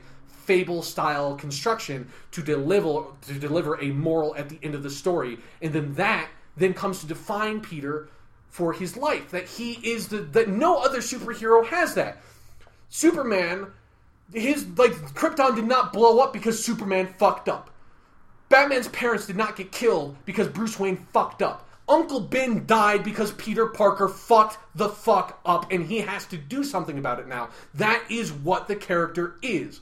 And then he continues to do that. He continues to make mistakes. He continues to make mistakes in how he handles villains. He continues to make mistakes in how he handles his personal life. He continues to make mistakes, and he has to continue to learn from him. And that's what, to me, makes him the best superhero, is that he has that aspect. It makes him relatable. It makes his stories dynamic and interesting. It makes his character develop. Peter Parker is one of the very few superhero characters who has aged over the course of the comics. And he has gone through so much because he ages with the reader. He deals with issues in high school. He deals with issues in college. He deals with issues with relationships and getting married. He deals with those issues as he ages and develops as a character, because that's built into him. And it's an aspect that other superheroes don't have because they're completely static. Because Superman doesn't make mistakes. Because Batman doesn't make mistakes because they are archetypal characters. Spider-Man makes fucking mistakes. So he's a human. He is a human. In this movie, Spider-Man is not allowed to make mistakes. Peter Parker makes no mistakes in this movie. All the bad shit that happens in this movie is not his fault. His parents abandoned him. He never grieves it's like obsessed with Uncle Ben. He never takes on the fact that Uncle Ben's death is his responsibility. He's angsting about the fact that his parents abandoned him when he was a child, which obviously has nothing to do with Peter Parker making any sort of mistake. And I think one of the he's not late for anything.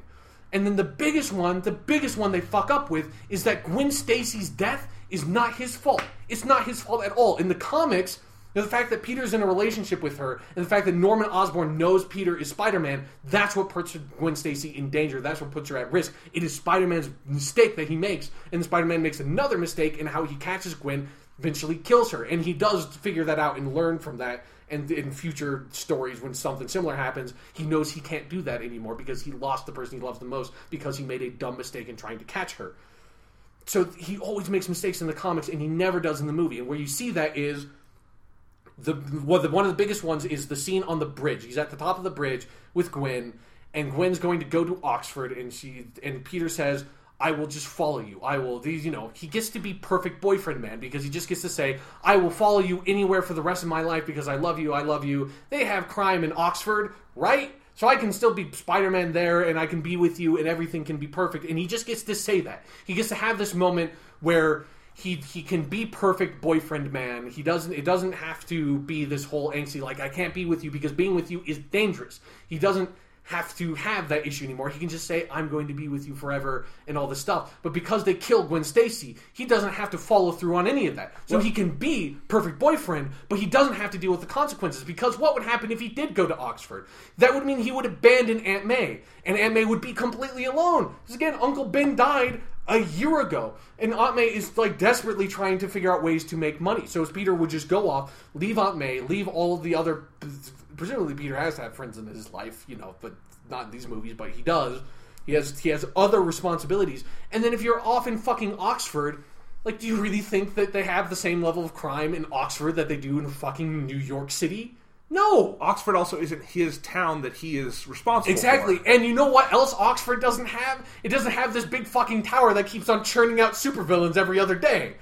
Everything in these movies is all Oscorp's fault. If you're in Oxford, guess what happens when Oscorp makes the next giant lizard man? Fucking Spider-Man's not there to deal with it. So that would actually have been a good... If they had actually ended the movie with Gwen Stacy living and then Peter Parker moving to Oxford. And again, he can't attend Oxford because he doesn't get the scholarship. He doesn't have the money to. So he would just be moving to England to live there to just be with his girlfriend and dedicated his life to Gwen Stacy. And then the next movie could show that's a stupid fucking thing to do. That would be a huge mistake. You can't... That is not a relationship. You can't do that. Their relationship wouldn't work because Peter would become resentful of her. And then Peter would realize that he's abandoned his responsibilities and realize how important those responsibilities and have to go back to New York and learn something from him being a fucking idiot. But no, because this movie kills off Gwen Stacy, he doesn't have to learn from that. He doesn't have to learn from the fact that this was stupid. That him saying that he's going to do that is stupid. But he doesn't have to deal with the consequences of his actions. He just gets to be the perfect boyfriend. But since she dies, he doesn't have to deal with the issues of being a perfect boyfriend. Well, and the way she dies also takes culpability off of him. Yeah, because it's my choice. Yes, that line, that is one of the stupidest lines in the movie. Because she runs into the fight with Electro and says, this is my choice, Peter. It's not your choice. So when she dies, it's just total fucking pure coincidence anyways that Green Goblin goes down there and Gwen happens to be right there and Spider-Man's right there and he figures it out and then takes Gwen. So it's not like, oh, Harry knows that Peter is Spider-Man. He knows that he loves Gwen Stacy, so the one way to get at him is to get Gwen Stacy, which would prove Captain Stacy right. The weird thing about this movie is that Captain Stacy's dying prophecy of you are too dangerous for her, which obviously sets up Gwen dying. Gwen dying has nothing to do with that. It's a pure coincidence.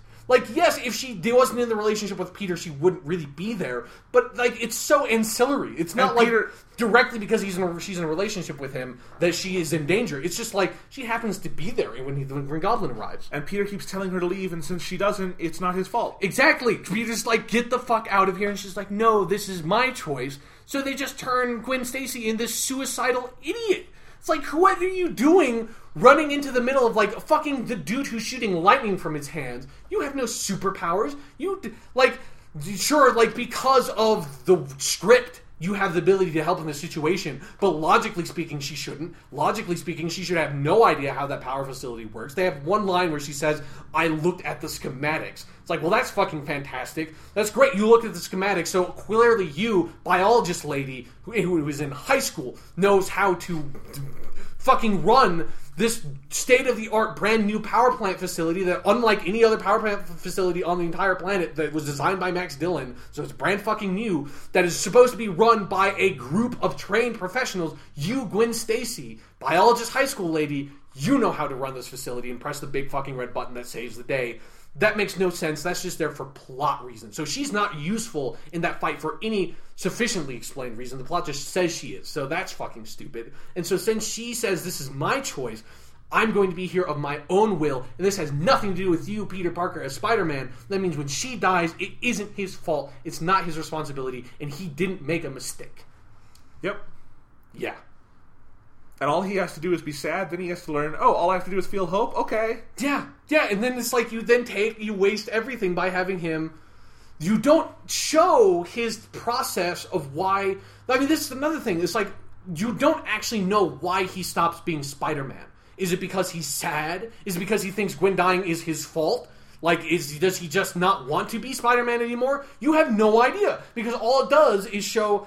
What is admittedly, like, in a much better movie, could be a really touching montage of him standing at the grave and it moving through the seasons. In a much better movie, that could be a touching scene. But here, it's just fucking maddening. Because it's like, well, I don't know what he's doing. Like, he hasn't been Spider-Man for a year. Why? Fucking what? Like, what is he thinking? What is he going through? You have to show that somehow, or else you don't have no idea what he's thinking. Especially because since he started being Spider-Man because another person died, this seems inconsistent. It's how he coped with the last death. Exactly. So it's just, it makes no sense, and then you just have him be Spider-Man again at the end of the movie without him having to have gone through any character arc. Like, I can't stress enough how stupid it is that Spider-Man's entire character arc is stuffed into the last 5 minutes of the fucking movie. That makes no goddamn sense. The other thing also is that he has the whole thing he hears about hope and happiness and blah, blah, blah. But he also only comes back because they absolutely need him. It's like he's forced. Rhino comes the fuck out of nowhere. And so it's like, well, I have no other choice. It's not... he doesn't go out and stop a petty theft. Yeah. That would be more meaningful in a lot of ways. You know? Yeah. Just... So there's all that. So, yeah. So they just get the core... the absolute core of the Spider-Man character exactly wrong. And this is one of the things that's pissed me off a lot. Because I've actually seen, not a lot, but I've seen some people online say that, I'm a Spider-Man fan, and this is the kind of Spider-Man I wanted to talk about this. Yes. Let me put this up, because I have a series of questions I wanted to ask at the end of this. All right. Let's jump to this. Okay. And you're not... This is not a small contingent, by the way. You're not seeing... I'm seeing this all over the place, too. Yeah. Because I've only read a couple of reviews and articles and glanced at the comments, so I have not been looking for I've seen it a lot on Twitter. I've seen... There's a lot of critics have written about fans on their comments and stuff. There's a large fan contingent that thinks this is the best Spider-Man movie. Yeah, because he is more Spider-Man here than in any other film. Mm-hmm. Yeah, because it's an argument that was made about the first Amazing Spider-Man as well that made no sense to me, but it definitely makes no sense here. So here's what it is.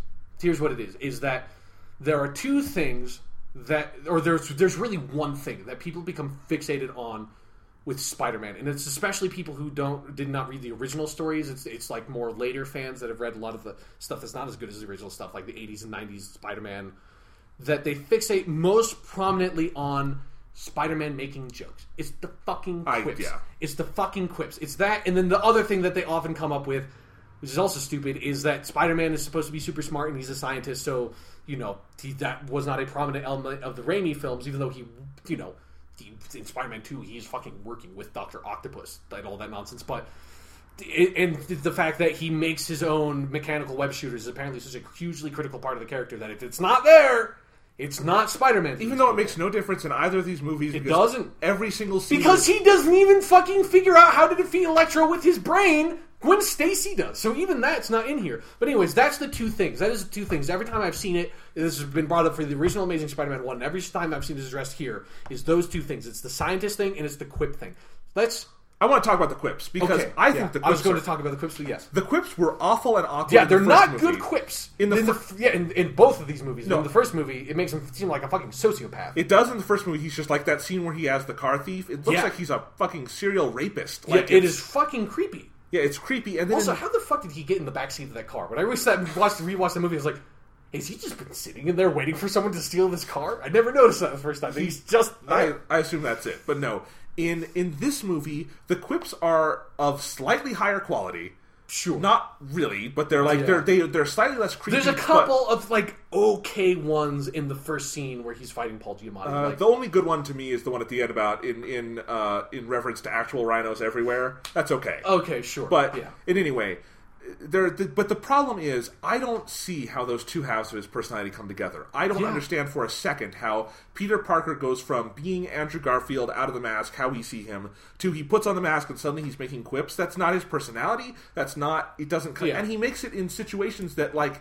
Shut up and deal with it. Like, if you actually read, a Spider-Man comic or watch a good Spider-Man TV show, when the shit actually goes down, he shuts up. Do you want to know how many quips Spider-Man makes in the Death of Gwen Stacy story arc?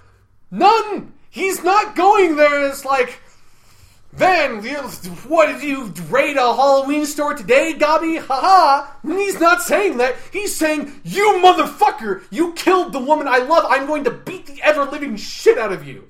That's basically what he's saying. He's not like being all fun, quippy Spider-Man. He's like, oh my god, the worst thing has ever happened in my entire life has just happened, and I'm going to fucking kill you, motherfucker. Alright, and here's the thing. So the Sam Raimi movies, people say there's no quips. There's a lot, but they're really natural and naturalistic. And they're subdued, and it's what the Tobey Maguire Peter Parker that we know and love would say. Yeah. Because he's kind of a laid-back guy, he has this dry sense of irony, and when he's Spider-Man, he does that too, but he cuts it out when he needs to. Here it's like, that first scene in this movie is so over the top to me of destruction and stuff, and that Spider-Man would be making his quips during that. It's like, no, you have bigger things to worry about, dude. Especially because also these movies set up a much more serious tone than the Sam Raimi ones did. That's like, in the Sam Raimi ones, when Spider-Man says something unbelievably cheesy and dumb, like, you're the one who's out, Gobby, out of your mind... That's a line from the original Spider-Man movie. It's a great line. Yeah, it's an awful line, but it's an amazing line because it fits perfectly with the tone of those movies because they're so campy and cheesy. These ones, it's like, especially the first Amazing Spider-Man, it's so dark and grimy of a fucking movie. It's like when he's making jokes, it's just weird. It's terrifying. Like, he seems legitimately fucking scary. And more important than anything else, the quips thing and the web shooters and all that, those are the most superficial. Exactly. That's what I was going to say. That it's the most superficial element of Spider-Man. And people who claim that they are Spider-Man fans, and that's what you get from it, all you're getting from it is the superficial, like, feel-good superhero aspect of Spider-Man, which is funny quips, fun, like, cool action scenes, and that's it. And that's all you're getting. And you have no understanding, no critical understanding, no deconstruction of what actually makes Spider-Man work underneath that. Like, the core of the character, what makes the stories compelling, what, like, the thing that allows me to go back and read comic books from, like, 1963 and still be like, these hold up. Like, almost no comics from then hold up at all. And these are fucking amazing still. Like, a lot of these stories are really well done is because they have a really strong, really powerful core from people who knew how to tell stories, who knew how to tell interesting stories, and knew how, like, the moral fiber underneath it, and knew what superheroes were missing, which is this tragic human element to it. And that's what is in that original core of the Spider-Man character, and that is what is completely lacking from these movies. It reminds me of, like, Dragon Ball Z fans, usually dub fans, who think that the show is just yelling and posturing. It's just like, Kamehameha! Yeah. But it's so much more than that, and I love, that's, like, so far down on the list of things I love about Dragon Ball. Yeah, it's great characters, like, the humor in Dragon Ball is, like, a huge part of the series that people They're really ignore. good stories that kind of have a lot of twists and turns. But yeah, and it's just, I don't, and this, really, if that's what you're getting out of Amazing Spider-Man 2, and it gets some superficial things in there, not even done well, they're just in there, and so you're like, okay, I like it. It makes you happy? Like, normally I would be like, hey man, whatever makes you happy, fine. But you're an idiot. Whatever, stop calling yourself a Spider-Man fan, because fuck you. Just fuck you people. Because I can't deal with it, that you can accept this fucking filth, this awful, awful adaptation, ruination of this character, and accept it as a good story, a good Spider-Man story, like, fuck you. It's like saying Transformers is great because I like beautiful women and Megan Fox is in it. Yeah. Okay, well, yes, they fulfilled your heterosexual desires by having Megan Fox in a tank top, but they didn't give you a story or characters or anything else. So, you're just an idiot. Yeah, or it's like, I'm a huge Transformers fan, and I really like the new Transformers movie solely because Peter Cullen is voicing Optimus Prime, and it's like, that is like the one thing you need or something. But we're seeing this a lot. Like, there's a lot of people who are saying, oh, I'm excited for Transformers Age of Extinction because it's got the Dinobots, and I like the Dinobots. It's like, what, I like Optimus Prime. I hate those movies. I love Optimus Prime. He's an awesome character. Those are still horrendous movies. Yes. It's just, and it's the problem that allows movies like Amazing Spider-Man 2 to perpetuate is that there like are these old adaptations of old material that people are like dedicated fans of. Well, no, it's that there's this fanboy mentality that as long as you give me just a little bit of fan service for the things I like and have nostalgia for, fuck it, I'll forgive anything at all, anything. And we see this more and more, and it's just, it allows Hollywood to dumb it down. You know. Thank God for Marvel Studios and knowing, we could have done so much lower with all of our movies, with Iron Man and Cap and everyone, but we tried to elevate it and give everybody something good and thoughtful and meaty. And whether you like those movies or not, they are attempting to aim for a higher common denominator. Yeah. This is not. This is offensive on the other level of just, it's saying, what is the basest fanboy desire we can fulfill? Let's just throw that in there. We're not going to worry about anything else. And then we're done. And, we're going to rip off everyone. This movie made $90 million. They should pay every cent of that back. This is a fucking ripoff. Yeah. God. Okay. That's one of my questions. Sure. Let's go on to some other ones. Okay. Okay. We talked about this a little bit. But this is different than people who like this movie. Because there are people who genuinely like it. I don't get that. Most people have been down on this movie. It's been getting bad reviews. But the reaction is negative, but with this kind of like mediocre angle, like a lot of C grades, a lot of B minuses. Yeah. Where's that coming from? And why am I not hearing more about how the dialogue is bad and there's no story and all this other stuff? There's a lot of just letting it slide and just saying it's mediocre. I don't get where that's coming from.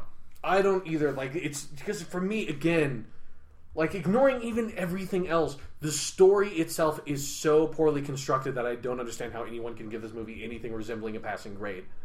Like, it's an F. Like, it's an F. By definition for me, it is a failure. It has failed in what it's trying to do. It's not like it kind of misses the mark, or it's like, well, it's flawed, but there's some good stuff in it. It's like, no, the entire movie falls apart completely from, like, minute one. Yeah, no, it's the definition of an F to me. Yeah.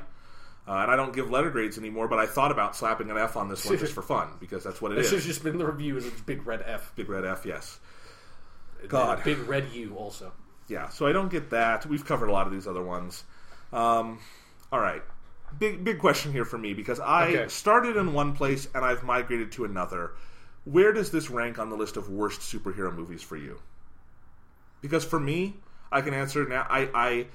The way I started my review that I published the day the movie came out, or the day after, I think, was that I said, I've probably seen worse superhero movies, but none that made me this uncomfortable and angry. And the more I've thought about it, I actually don't think I've seen a worse superhero movie than this. I don't think so either. I think this is the worst. Because I run through the ones I hate, like the Joel Schumacher Batman movies, Batman and Robin, the Fantastic Four movies, Daredevil, Ang Lee's Hulk. Those are all better movies than this. Easily. Yeah, without a doubt. Like, they're movies. Like, they have a story.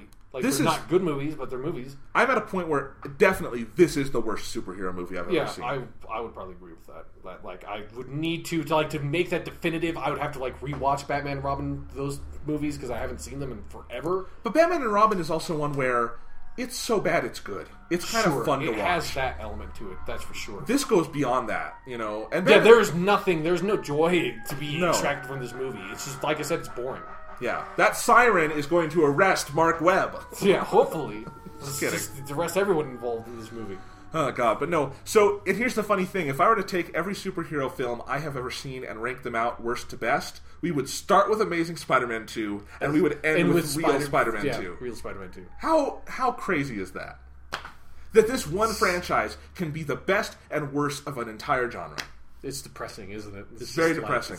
You asked me this question last night when we were texting about this. Yeah. What did Spider-Man fans do to deserve this? I mean, it was something that, like, I was just grappling with this last night. Like, how did this happen? Like, how did this movie get made? How did it get made like this? It's like, did I do something wrong? Because we were texting back and forth to each other, like, all this stuff of, like, what this movie is worse than. And I said, this is the worst thing, and this is true, this is the worst thing to happen to Spider-Man since One More Day. And for those who don't know, One More Day is a storyline that made me stop reading Spider-Man comics. I still, to this day, have not read a single issue of Spider-Man that takes place after this story.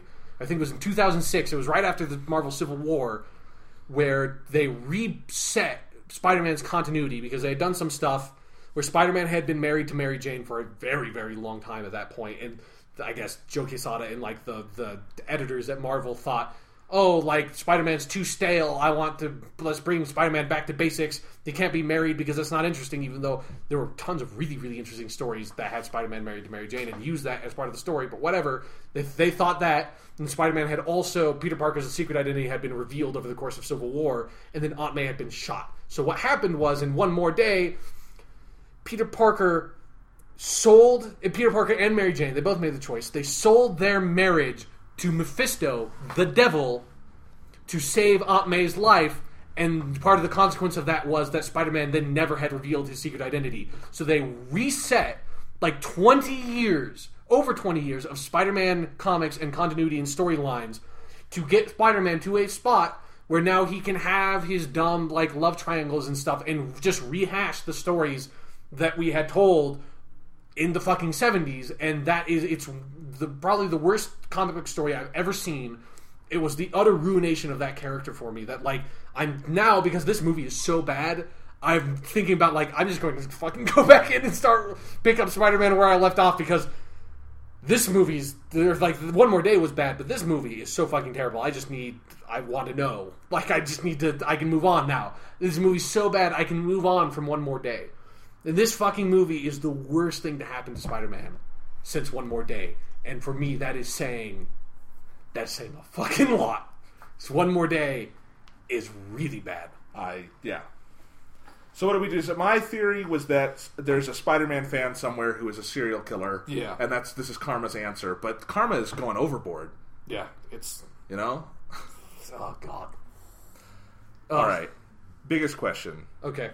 What do we do about any future sequels, spin-offs? Because they are in on this Spider-Man continuity all in for the next 5, 6, 10 years. That just made me remember something else that made me so fucking angry. Is they go down to that secret basement in Oscorp, and in the background are Dr. Octopus's tentacles. It's like Vulture's wings.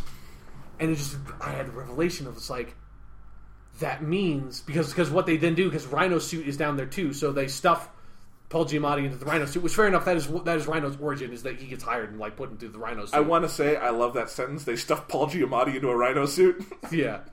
But what that means, the fact that Doc Ock's tentacles and Vulture's wingsuit, it's also, like, I don't know why Doc Ock's tentacles are so top secret that it's like they have to be stuffed into this basement. I don't know what that or the flight suit have to do with curing Norman Osborn's illness, because I thought that's like everything Norman Osborn was doing was trying to figure out how to survive this genetic disease he had. I don't know how Octopus Arms helps you there. But what that means is that when they do Sinister Six and they have Vulture and they have Doc Ock, it means that Otto Octavius did not design his tentacles, unless, like, they tried to do that in some weird way, and it means that Adrian Toomes did not design the flight suit. If, like, Oscorp developed them and just has them in the basement, it's like other than that, like, what you have to do is you have to show that these characters, both of them worked for Oscorp, designed those things, and then those things were taken away and locked away in the basement and never used for anything, which is a dumb thing. So it's like, you've now already ruined your setup because you've just taken away a huge part of, like, the power and agency of two of the best Spider-Man villains. One of, if not, like, probably the best Spider-Man villain, Doc Ock. Like, I don't want to see a Doc Ock story where someone else made the tentacles and just, like, put him in it. Like, that's not That's not Doc Ock. It That's means not cool. That saps that character's power. It means that for the foreseeable future, every villain in a Sony Spider-Man movie will just be, oh, you don't like Spider-Man? Here, we're Oscorp. Here, take we're this. Just fart everyone out of Oscorp, which is something that, like,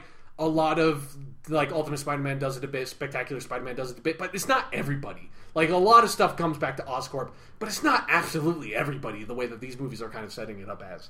Yeah, I mean, why doesn't Peter just go fucking, like, bomb Oscorp Tower in this series? Because if he did that, everything would be fine. He wouldn't have to be Spider-Man anymore. That's the only source of evil in the universe in these movies is Oscorp. Yeah. Just get a file on them and give it to the police. You know? I wonder what Venom is going to be in these movies, because they're making that fucking Venom spin-off. I don't... You know what that means? Is if they're making Venom spin-off, that must mean that Amazing Spider-Man 3 is going to be Black Suit, right? Like, it has to. How else do you have... How do you do a Venom spin-off if Spider-Man never gets into the symbiote suit? I don't care. I mean, where my answer to this question of what do we do with future sequel spin-offs, I'm out. I'm done. I don't care. They've salted the earth for me. I wrote this in my... I mean, it's they've...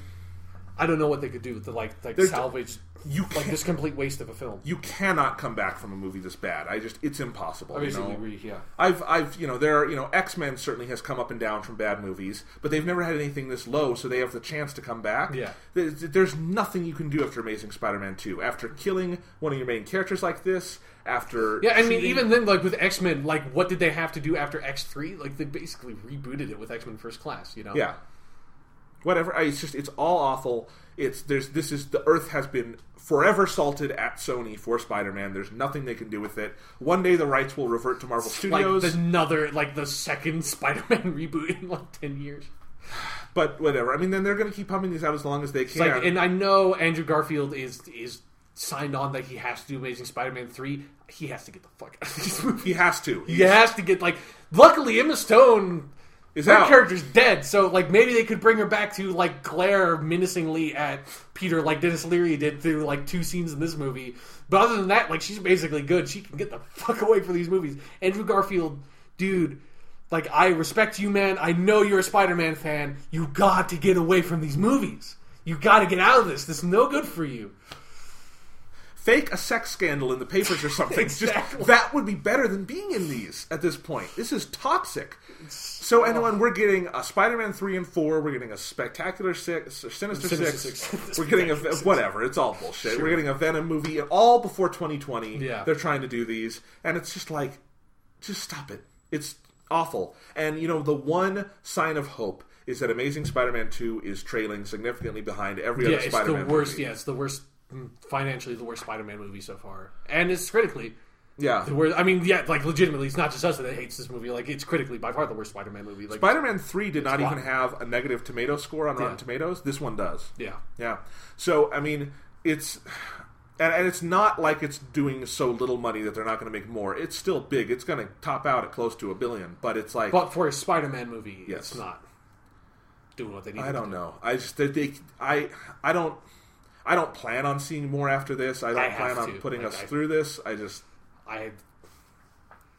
have to know what they do. Like, I'm legitimately I have no idea what the next movie is going to be. Like, I have no idea how I know what it's going to be, Sean. It's going to be awful. Yeah, but it's like, if they do Black Suit Spider-Man, like, what are they going to do? Like, they haven't set it up. Like, because they used, like, this whole movie to set up Sinister 6. And it's like, but what about the next Amazing Spider-Man movie? Like, you didn't set up a sequel. At least the first movie like had some mentions of Norman Osborn and stuff that was like, okay, like you've got a Green Goblin thing that you can do in the next movie. They went with Electro. I don't know why, but they did. I mean, they fucked up the what they had set up in the first movie, but it's like there's nothing. Like, who's going to be the villain in Amazing Spider-Man 3? Is he just going to do Green Goblin? Like, actually try to do Green Goblin? Because that's another thing that we didn't talk about a whole lot was that, hey, like, you have Green Goblin in this movie, but he's only Green Goblin for like 10 minutes, and he's nothing resembling the character. You don't give him an opportunity to be anything resembling the character, so you just completely wasted, like, just threw him away.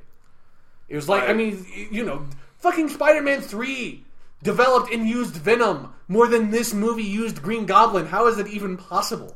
Well, that's one of the other things I want to talk about is that Spider-Man 3 has this very weird reputation to me where I think it's a mediocre movie. It's got a lot of problems. But if you legitimately think that's a bad movie, you haven't seen bad movies. Oh, God. I never want to hear anyone talk about the dance scene in Spider-Man 3 again. Now that this movie's come out, shut the fuck up. Like, who cares?